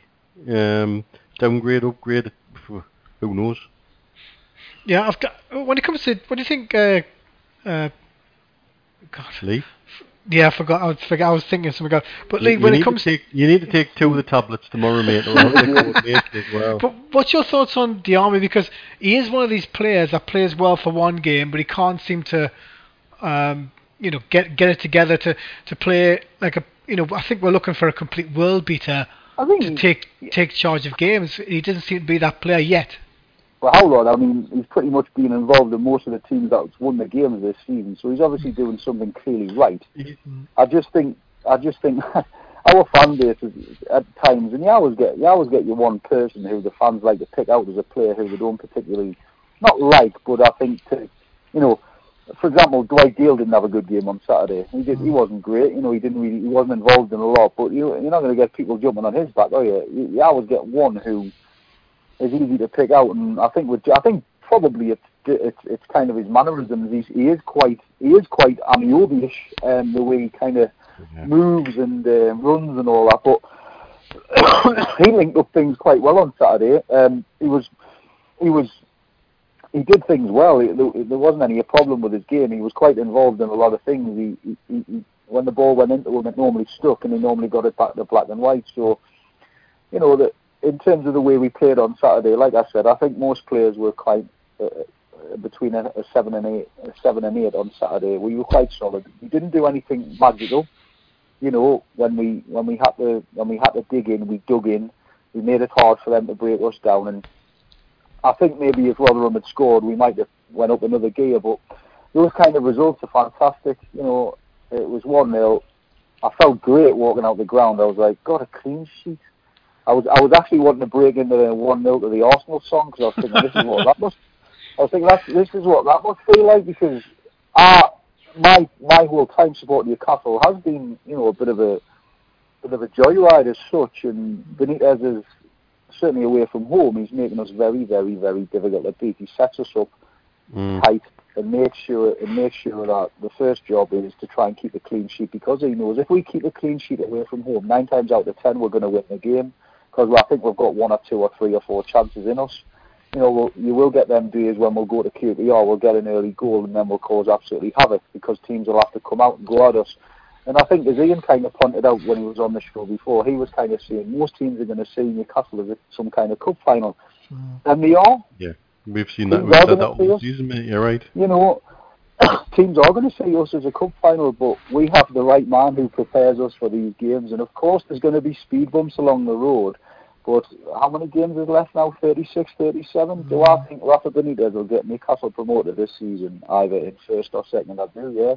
And I do think once we get to, I keep saying it, once we get to December and January, once the winter kicks in, once teams start getting suspensions here and there, little pulls, little niggles, this is when the squad that we've assembled and come into its own, because we have two or three players for pretty much each position, and that's when it'll kind of show. I was going to ask you actually, because you're quite close to Durham. Any thoughts on the cricket? What's happening with Durham? It's a bit of a joke, to be honest. I think, Andrew. I don't follow it massively, but my mate always gets his tickets for. Well, I was at the Ashes, and I was at the game against was it the West Indies in the summer? Yeah, the West Indies in the summer, where there wasn't much of a sellout, and he was actually when I was there, he was actually telling us about the problems Durham were having. Oh, and he was saying, I don't think we're going to get a test next year, and he says, unless it's going to financially cripple us and things like that. But reading between the lines, where I've read a little stuff about it tonight, it sounds like the ECB have made us pretty much bankrupt ourselves by saying we have to have this or we have to have that, in terms of tendering for events and things like that. So sorry about that. I'm still knackered off last Wednesday and Saturday. My throat is just absolutely butchered. I'm glad there's a 2-week break. I'm glad there's a 2-week break now. But it looks like we're being butchered by the powers that be, which is really, really bad. I mean, the prices for the game against West Indies were diabolical. Like, I think I paid something like, I think it was about 60, 70 quid for a ticket. Well, that was just for one? Aye, that was just one ticket, and it was like £5 a pint and all that, so I can understand why a lot of people were put off there. It was quite full, but it wasn't full.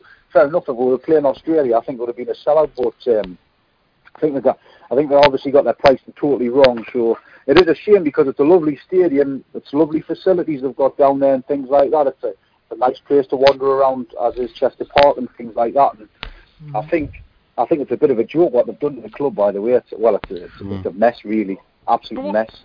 What's going on with because Emirates were quite heavily involved with Durham, so can a sponsor not come in and say, okay, we're going to pay, the debts that they've incurred, or does it not work like that, Neil? I don't think it can work like that, mate. I think it's pretty much along the lines of. I think there are rules and limits on what you can sponsor and what you can sponsor to, and how much you can appropriate. It would be a little bit like what they were saying about Man City suddenly having Etihad saying, right, we're going to pay £450 million a year for this shirt sponsorship as a way to get around FFP. I think that there are guidelines. I'd have to go into that in more detail, though, as to exactly how it works. The Emirates tie-in was very much part of Emirates' thrust to get involved with cricket. And because of the cricket's big here because of the subcontinent population here, and it's picked up in the UAE as well. The UAE national team now's sort of on the fringes of that sort of international cricket, and they've played in the T20 World Cup this year. So that's what that's part of. I have to say, Emirates will drop them like a stone. What do you think? Oh, mate, Emirates are ruthless when it comes to advertising. If they're not a test ground and they're not in the top flight, they'll be dropped like a stone. Because you got to remember when Hamburg, who want their shirt sponsorship in Germany, were in danger of getting relegated. Was it Hamburg? Can't remember who it is. Whoever it is that they sponsor in Germany was close to getting relegated, and they were warned, you get relegated, you've lost your shirt sponsorship. It's as simple as that. They're ruthless when it comes to sports sponsorship, and I know they're accused of being frivolous with it, but they're also very ruthless with it. And it wouldn't surprise me to see them drop Durham. Oh, wow. Now it's no longer a test ground. They'll not want part of that. Wow. What do you think on? What's your take on Sunderland? Because I know it's your favourite subject, Lee. But it is interesting, isn't it, that there seems to be with Moyes, there's definitely a lack of energy coming from him, isn't it, compared to when they had their Mr. Big Shot, Big Sam there. I think there's a lot of realism from him. I think he's right what he said at the beginning of the season, but whether he was right to come out and say it, it's another matter. But he did actually say it after the trial. I think he said it pretty much when the transfer window was shut, and I think he was let down badly by Ellis Short. Again, I think Ellis Short's let a few managers down the last few years, but it's kind of when we're noticed by the mob, because the mob only see 6 in a row in my head, and until Rafa Benitez sorts Newcastle United out and we get above them, that's when they'll start asking questions. I really do think that. I hope so. This is the year where everything comes back and bites them on the backside, because how they've avoided relegation in the last 4 years, I will never know. It's been like some ridiculous Houdini act, really. things have just, it's been like, well, it's been bizarre that they've actually feel that they've managed to get out of it. But I just think that look, they might be heading one way. But the thing is with Sunderland, Sunderland have something which a lot of the teams who they'll ultimately be fighting for, I think, to stay in the league towards the end of the season, haven't got, and that's Jermaine Defoe. Although didn't Moyes come out and have a go just before after the game the weekend, which I thought was a little bit strange. I mean, without him, there'd be in even worse trouble. Did he now? Please tell me more. Please tell us more. Yeah, what happened? I heard about it, but I wasn't quite sure. I'm not. Again, I've only picked up on press reports of it, and I wish I'd had a chance to mention it to Keith. But I'm sure that Moyes had a little pop at Defoe about his finishing. Yeah, he did. Aye. He must be crackers because I've seen quite a few games this season, and that kid's literally fed on scraps, literally nothing. And if it wasn't for him, it'd be well, they certainly wouldn't have 2 points on the board and all that. He's totally different kettle of fish, and if they lose him, which I've said when January kicks in, it's not beyond the. Let's say Newcastle were in the Premier League, right? Newcastle were sitting something like 8th or 7th in the league, thinking, "Oh, could we crack on? Oh, we need a goal scorer here." If you're a team like who's sitting there in that position and want to try and maybe just add a little bit of firepower to your team, really, who else is better around? Here's the quote: "We didn't deserve to be 1-0 down. We had a great chance through Jermaine Defoe, and I expected him to score. There were bits of play that got us chances. Johnny Evans made a good block from Jermaine. We need Jermaine to score more, although he has got us goals." Cracking. I mean, really? Yeah, really. That's absolutely crazy. That's fantastic. Thanks for bringing that to my attention.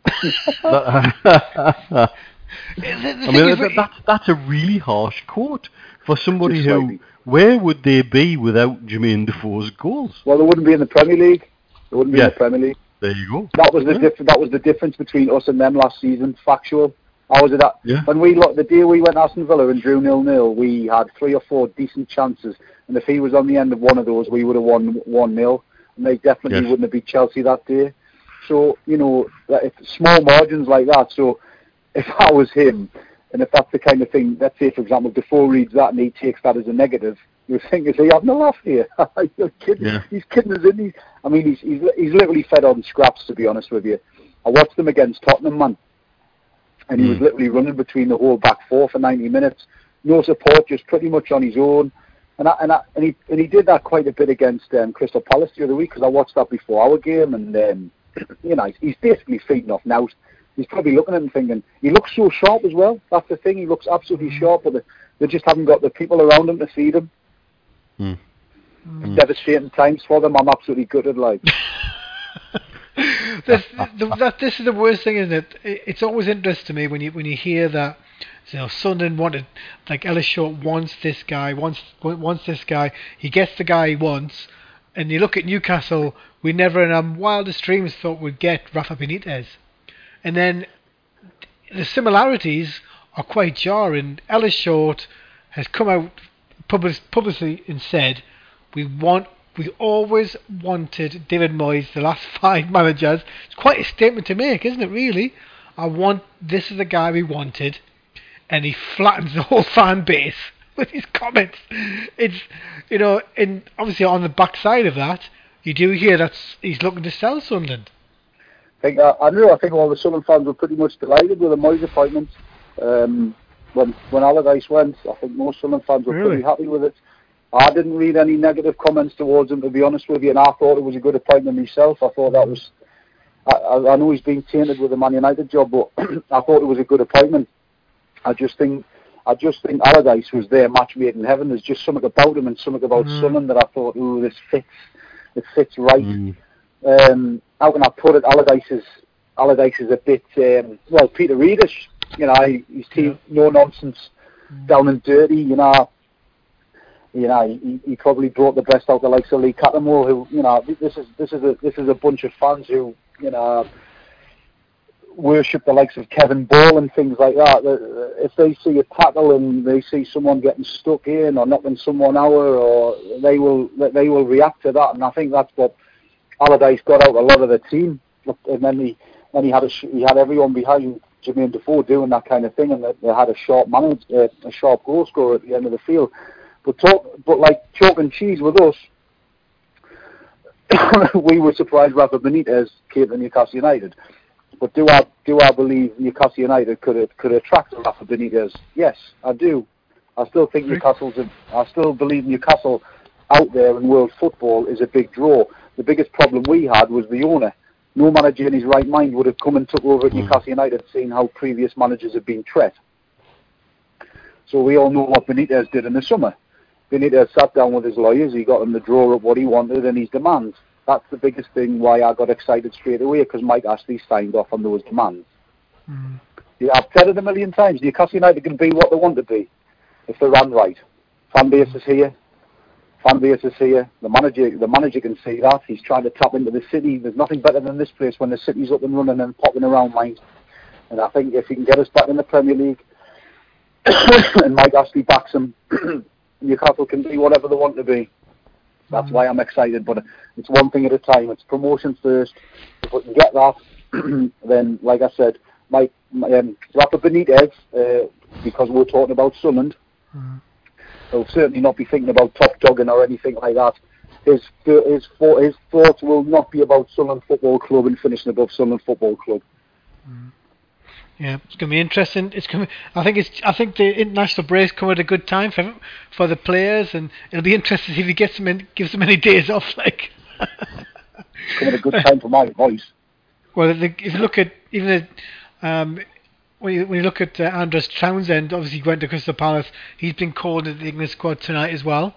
So we're not really missing him with the players that we've actually brought in, and I can understand why Andros wanted to stay in the Premier League, but we do look more of an outfit now that can play home and away.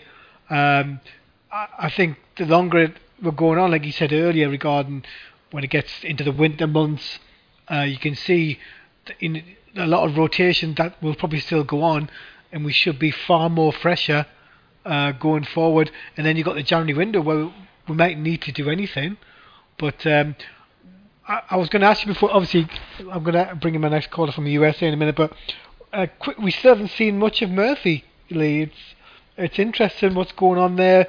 And the interesting thing, when Mitrovic did come on against Norwich, he was directly involved with the last 2 goals. He was better. I didn't think he really had I think obviously in the cool light of day, he was involved in the last 2 goals and getting his head in and things like that. But when he come on, he didn't actually do a great deal. He didn't make the ball stick. He didn't do a great deal. He did more on Saturday. There was no silly back heels like at Villa. He come on for Gale. We were 1-0 up, and he made the ball stick. And he was also excellent defensively when we were conceding those corners, and they also had a long throw specialist, so they were lumping the ball in the box at every opportunity. So he was better. I mean, as for Murphy played well in our cup tie, which I said, it's good that we've got someone like him around.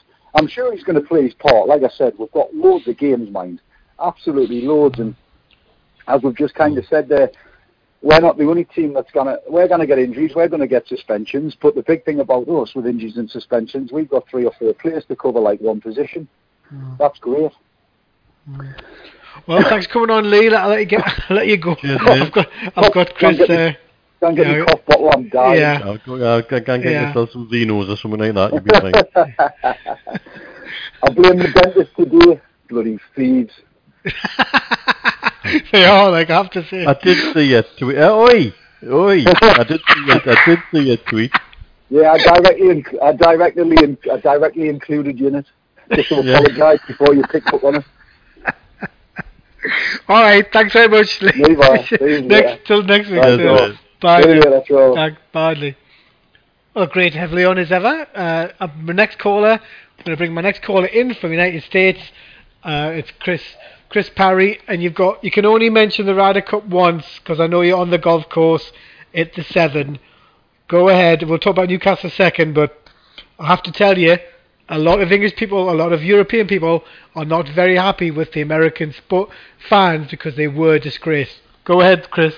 Yeah, no, it was pretty brutal. I mean, you'd probably say about 95% of those fans were doing what you'd expect at an event, and they're cheering in red, white, and blue. But you got the 5% who are idiots. And they show up drinking early. They probably have never been to a golf event in their lives. So they're going to treat it like it's a football game or a baseball game. And football and baseball in the U.S., you get heckled. So it's funny how that works. I mean, I really thought though that it brought out the best in England and the U.S. I mean, not England, in the European team and the U.S. team. I mean, the shot making was just amazing. Sergio and Roy just seemed to feed off of it. Like, heckle me again, I dare you.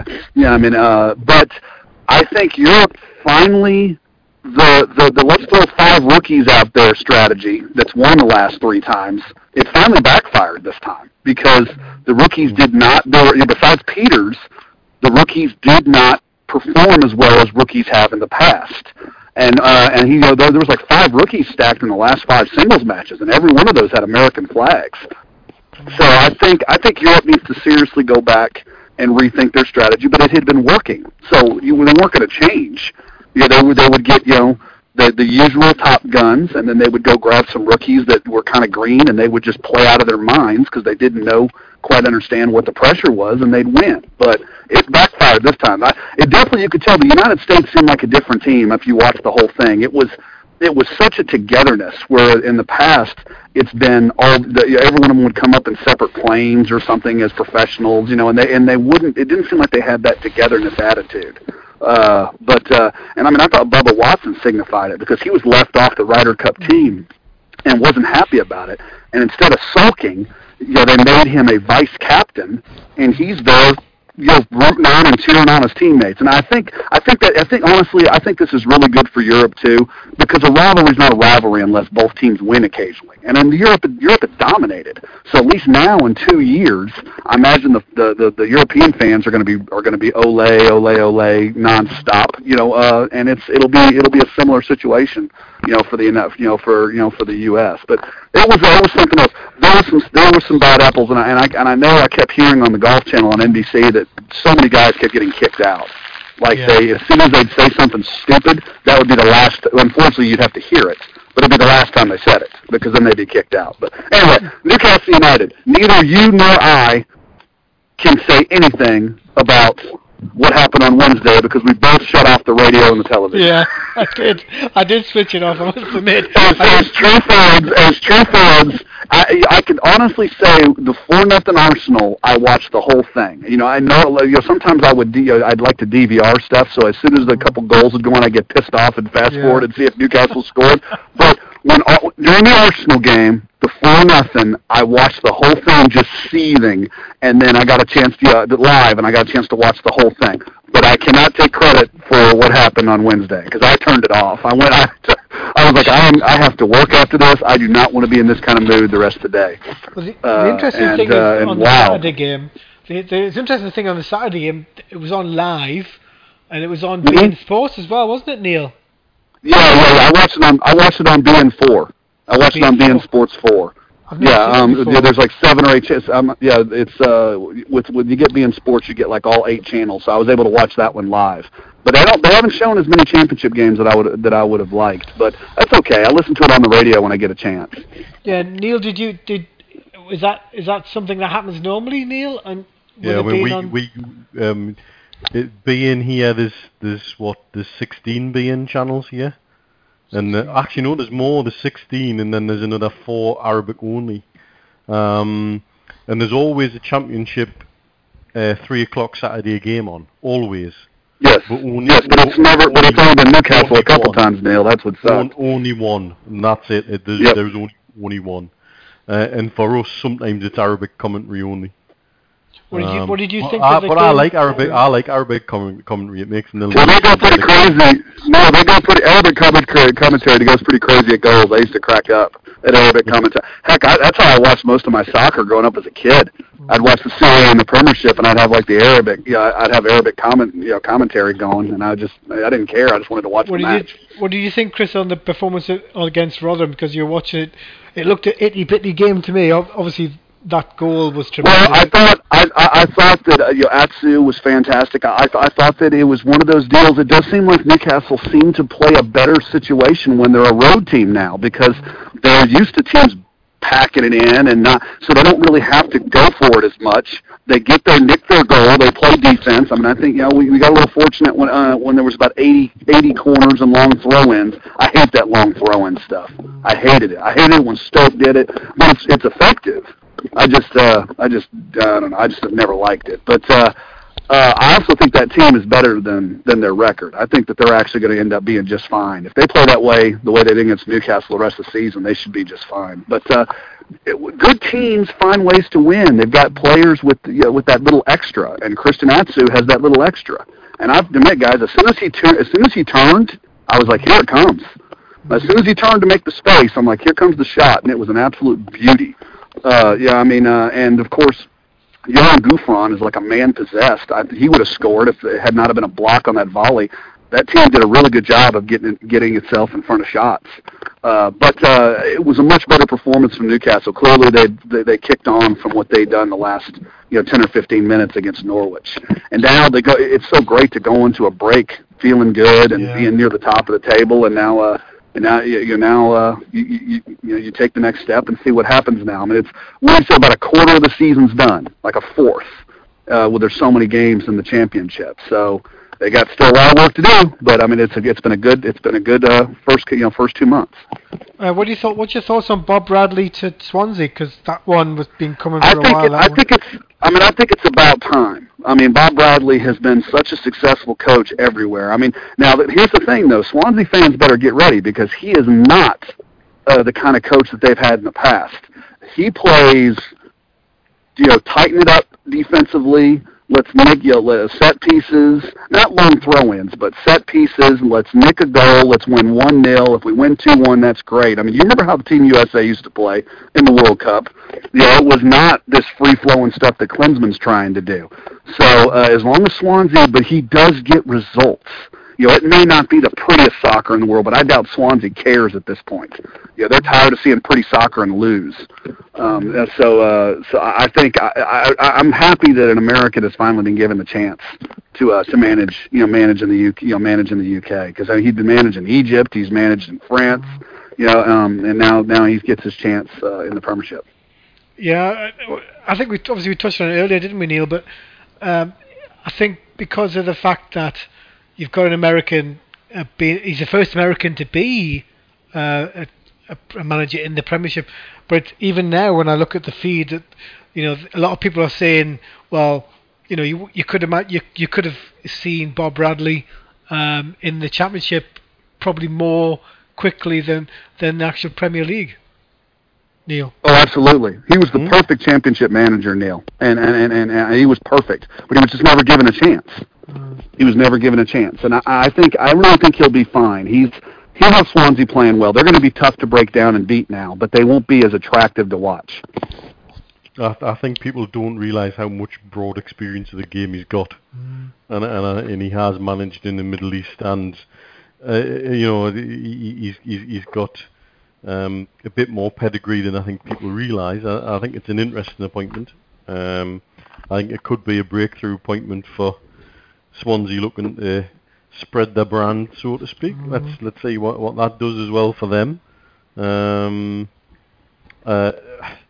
It's not the first manager, though, that's been at Swansea where there seems to have been always on the verge of a player's revolt. Some of the stories I've heard coming out of Swansea on and off over the last 3 or 4 seasons, you think, who's really in charge in the dressing room there? It's a bit of an odd appointment, I think. Though I think Chris is probably a bit right but I just think he could have gone anywhere, but to go to Swansea, and the only reason I think he's there is because of them guys. Swansea are backed by the Americans. It's a win-win for them. They get their guy in there. But I do think he plays the football he plays is kind of stoic football.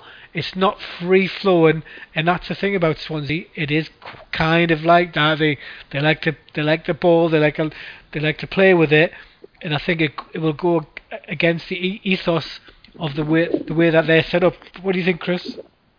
No, absolutely. But here's the deal: does Swansea like to win, or do they like to lose? Do they want to be relegated, or do they actually want to be they want to stay in the Premiership?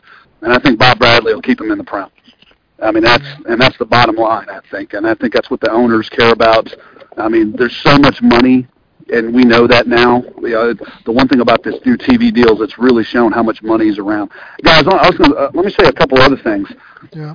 I've tried not to watch the EPL very much because it just hurts because Newcastle's not in it.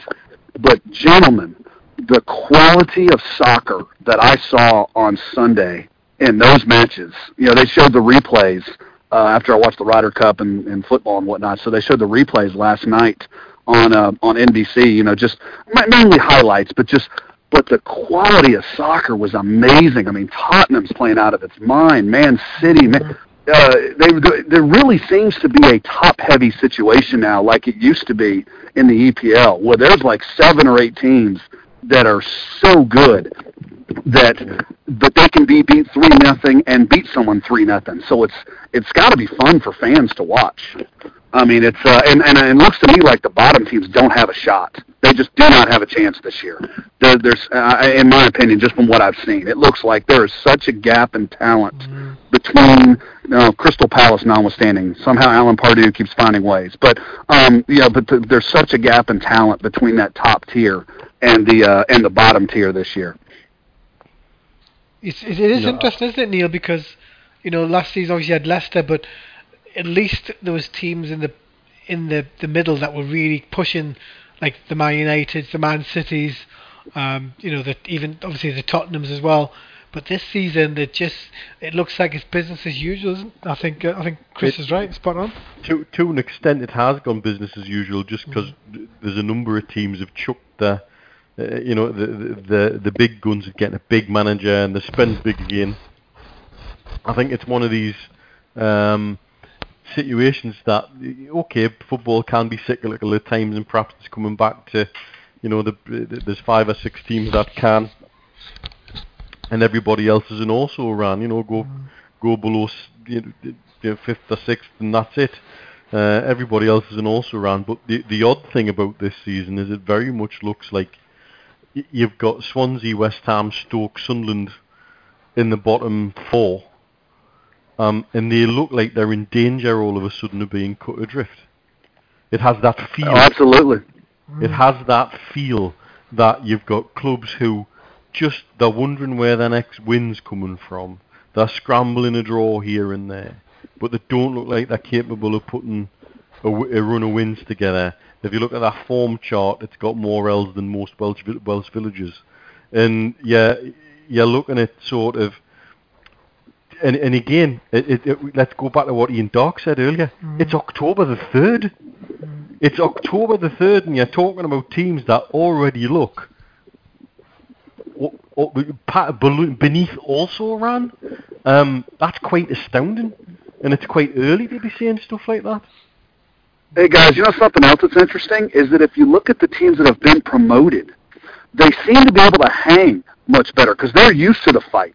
They're used to clawing and scratching for points in the championship. So they come into the Premiership and they're like, we're going to score, we're going to scratch and claw, and we're going to find a way to finish 15th or 16th. Whereas the teams, and I think Newcastle kind of fell into this because West Ham seems like so much like Newcastle. Newcastle was 5th and feeling good about themselves, and things are great, and oh my goodness, well, here we go.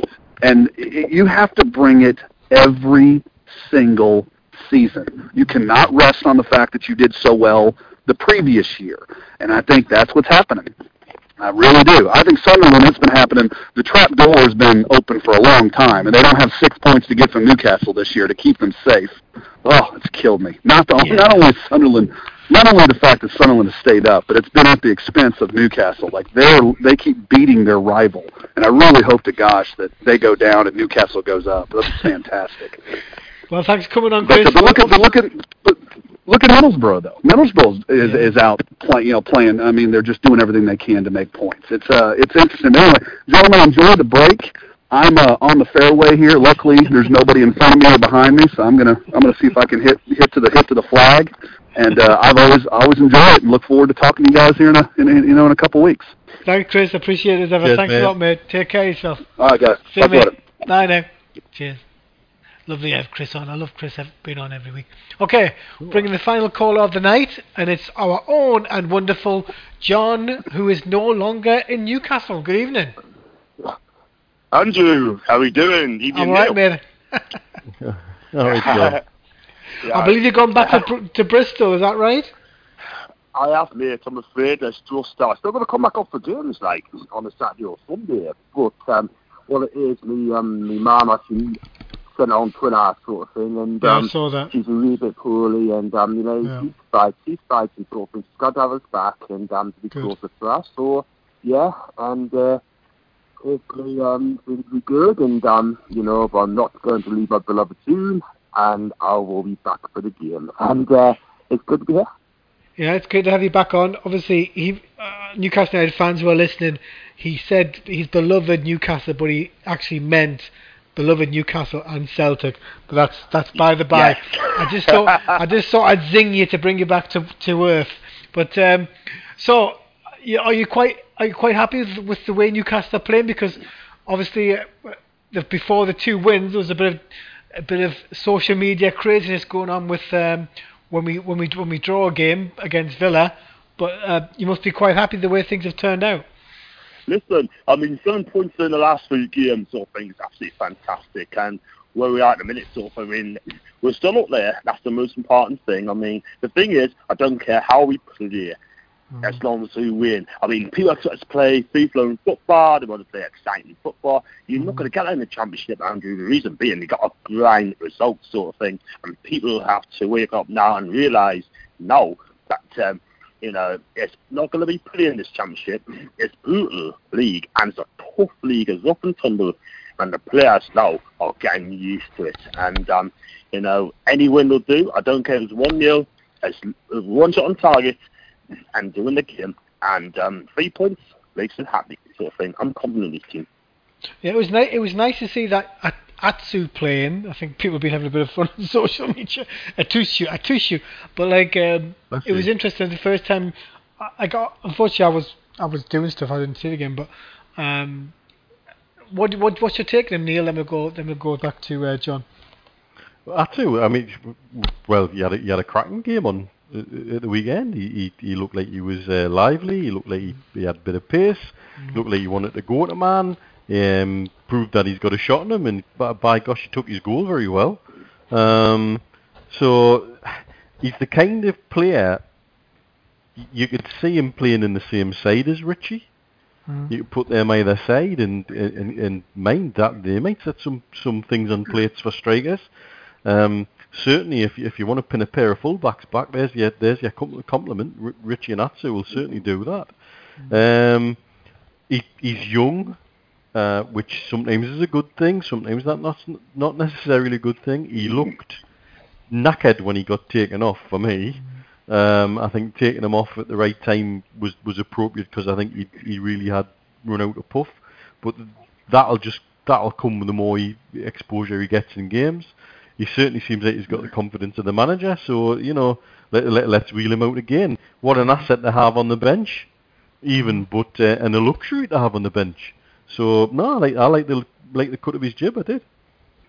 Have you seen? He hasn't played much, has he, John? But that goal, as soon as he got it onto that foot, it just, with the way the ball just went away from the keeper, it was stunning. I thought, and you have to hope in the January window they make it permanent because he's only on loan. Absolutely. I was just going to come up to that, Andrew. I wouldn't mind having this lad on you and a permanent fan anyway. But also hearing that Firmino wants him as well. So, yeah, look, we got him first, and I love to see this guy step on Newcastle United. I mean, I really know he's got everything about him. He's trickery, he's got pace, he's got skill, and the goal he's got on Saturday, sort of thing. it's just pure box office because you got to let them play, you got to let them express themselves. Rafa's doing that, and it's just pure exciting to watch. And okay, you're not allowed to put the right way for Matt at the end of the day. But I've got confidence in Christian because I like this guy, and he's just winning. He's young, he's hungry, and may continue. And the thing is, competition of players between Christian and Matt is absolutely fantastic. I've got a suggestion there. Why do you play Richard on the left-hand side, Christian on the right, and play Goose Rams number 10? Oh, that's an interesting one. Neil, what do you think of that one? Options, isn't it? Yeah. Even the goalkeeper. Well, Lee talked about it earlier. We've got, once this long season, you've got to remember, Championship is a long season, and we've already done it. We're already sort of picking our way through one cup, and you never know how many rounds we'll get through with that. You've got an FA Cup to come in January. We've got 2 players for every position in this league. You bloody need that. And in fact, what we've got is not just 2 players for every position. We've got players that you could rotate in combination and play in different positions. You could put the same 11 out, but actually have some of them, or many of them, in different roles within that 11. And so, not only does that give you flexibility within a game to change a game, it gives you flexibility to rotate in a number of ways and not necessarily be what the opposition expect. And so you can do whatever you want with them, and I'm quite sure Rafa will. And he keeps them fresh. And he keeps them fresh as well. He keeps you on your toes. Yeah. And if you're not doing a good job, then it's always willing to take your players, which I think is fantastic. And you're in the team on merit. If you're good and you have a fantastic game, then you're in. If you don't, then someone's to replace you, sort of thing. But with Rafa, sort of thing, he's like a tinker man, isn't he? He's like a Ranieri in 2004, 2005. But I trust Rafa, who he picks on the day against the opponent, so he decides fit. And I like him. Obviously, you must be happy with Darlow back in the team, because I think everybody's been pushing for Sells to be taken out, and to me, he's got more of a presence in there, and I just think he's obviously, I think he'll bring Sells back in, but I think it's nice that Darlow's been given his chance now. Absolutely. I mean, the thing is, right, people think I'm going to go at Matt, but I'm not. Right? I mean, I like Matt. I think he is going to be some keeper sort of thing, but I think he needs to be able to breathe, that sort of thing. And I should have rang you up last week, but I was really busy. But I just want to steer the people, right, that time, please lay off this keeper, lay off him, yeah. He's going to be fantastic, sort of thing. And the Twitter messages that's been sent to him, right, it's unfair. It's really unfair. He needs our support. He needs your support. You can't criticise in a new country, right? He's in a new league. He's in a league that's going to be tough, right? And he's just getting used to it. Once he gets going, next season, if we're back in the Premier League and he starts the game, then he could surprise. He'll be a top-class keeper in time. But like you said, I think Cole's there that keeps at this moment in time. Like you said, he's got puts about himself, he reads the game, makes good saves, and kicks better. He just gets better, doesn't he? He really does. He makes a couple of good saves. Like, I mean, against Norwich, he had absolutely no chance of the goals. It's not the defensive mistake, it's the midfield mistake, and that's why, he had no chance of the goals. But on his day, Cole is an absolutely fantastic keeper. And again, if he's in the squad, I wouldn't have a problem. Matt's in the squad, I wouldn't have a problem. They're both top core keepers for me. And, just get behind the team. That's all you got to do. Well, to be fair, people pay their money, that they can do whatever they want, they can say whatever they want. I think when it comes to Twitter, God, it's a message. You know what I mean? It's not like it's a message. If people are, he hasn't got to follow them. Let's be honest. So if they send a message, so what? You scroll down. Who gives a monkeys? Like I get abused. If I don't talk about Sunderland, or if I even mention Sunderland, that somebody's going to be on the show who is from Sunderland, when they're not on, I get called out as well. So, so what? I think it's overblown, to be honest with you. And people, it's too easy to jump up and say, well, they shouldn't be saying that, Well, it's a tweet. They're not sending like threatening messages. They're going to cut his wrists. They're going to cut his wrists in the middle of the streets. Yeah. It's ridiculous. Anyway. It's absolutely ridiculous, man. I mean, we're too precious for our own too good. Exactly. You're right. The thing is, though, right, at the end of the day, right, I mean, lay off him. Like, don't have a go at him, right? Just, I mean, I hope Matt Sells comes in, right, gets back in the team. Yeah. If he does get in the team, he will do. And I tell you what, he will have an absolute damn blinder. Sort of. He'll make some top-class saves. He's going to get a couple of man of the matches for me. And when he does that, the fans has been slating him off, right, will soon change their mind. They're like, hold on a minute. He's a fantastic keeper after all. Rafa signed him for a reason. Because he feels he's a top quality keeper. I want to say top class chef, but at the end of the day, he will be. But at the end of the day, he needs to bed in. And once he beds in, then hopefully he'll keep on hands. He just got to keep going. And like I said, I trust Rafa at the end of the day. Exactly. Well, thanks for coming on, John. We'll try and get you back in a couple of weeks. And sorry to see you've left Newcastle, but all my best to all the, me, myself, my Neil's best when it comes to your mother. You only get one. So well done on you going back there to be with her. Said, mate. Thank you very much indeed. I'd like to say before I go, and just I want to put a message to send some lovely messages regarding me, Mum. Thank you very much. It's really appreciated. You know what? All my Twitter mates, you, Neil, I love you all, and I love Newcastle. Lovely. Thanks so much, John. Appreciate it. We'll speak soon, okay? Thanks very much. You will do. See you in a couple of weeks. Cheers, mate. Thanks, now. Cheers, John. Cheers, bye. lad. Thanks. Ciao. Bye now. Well, what a great show, eh, Neil? Fantastic. To be honest with you, I could have kept Ian on. I think we could have done the full 2 hours with Ian easy. Oh, without a shadow of a doubt. I feel bad actually because Steve Hasty was going to come on. We didn't even scratch the surface with the Ryder Cup with him, or get too much into Newcastle with him. To be fair, either. I mean, wow. Well done on the start for you because proper box office. You took over from me tonight. That was quite good. So, it's all experience, but it's just fantastic. I didn't even sense once when Ian was on that he had to go, if he had to, go on do an interview or whatever he had to do. It's just, I sometimes you just want somebody to stay on for forever and ever. Next time I'll ask him to stay on for 2 hours, so we'll get more talk with him. But absolutely sensational night, and thanks so much for everything. For everybody listening to the show, I will be putting it back out there in the next couple of days anyway, because we won't be here next week because obviously it's International Week. But thanks so much for everybody for being on the show, listening to the show with all my guests tonight, and my wonderful co-host Neil calling from Dubai. So thanks so much, and I'll speak to you in a second, Neil. Thanks now. Bye-bye. Cheers. Yes, it's Taylor. Right button. I see I'm too late. Got nothing in my brain. That's what people say. That's what people say.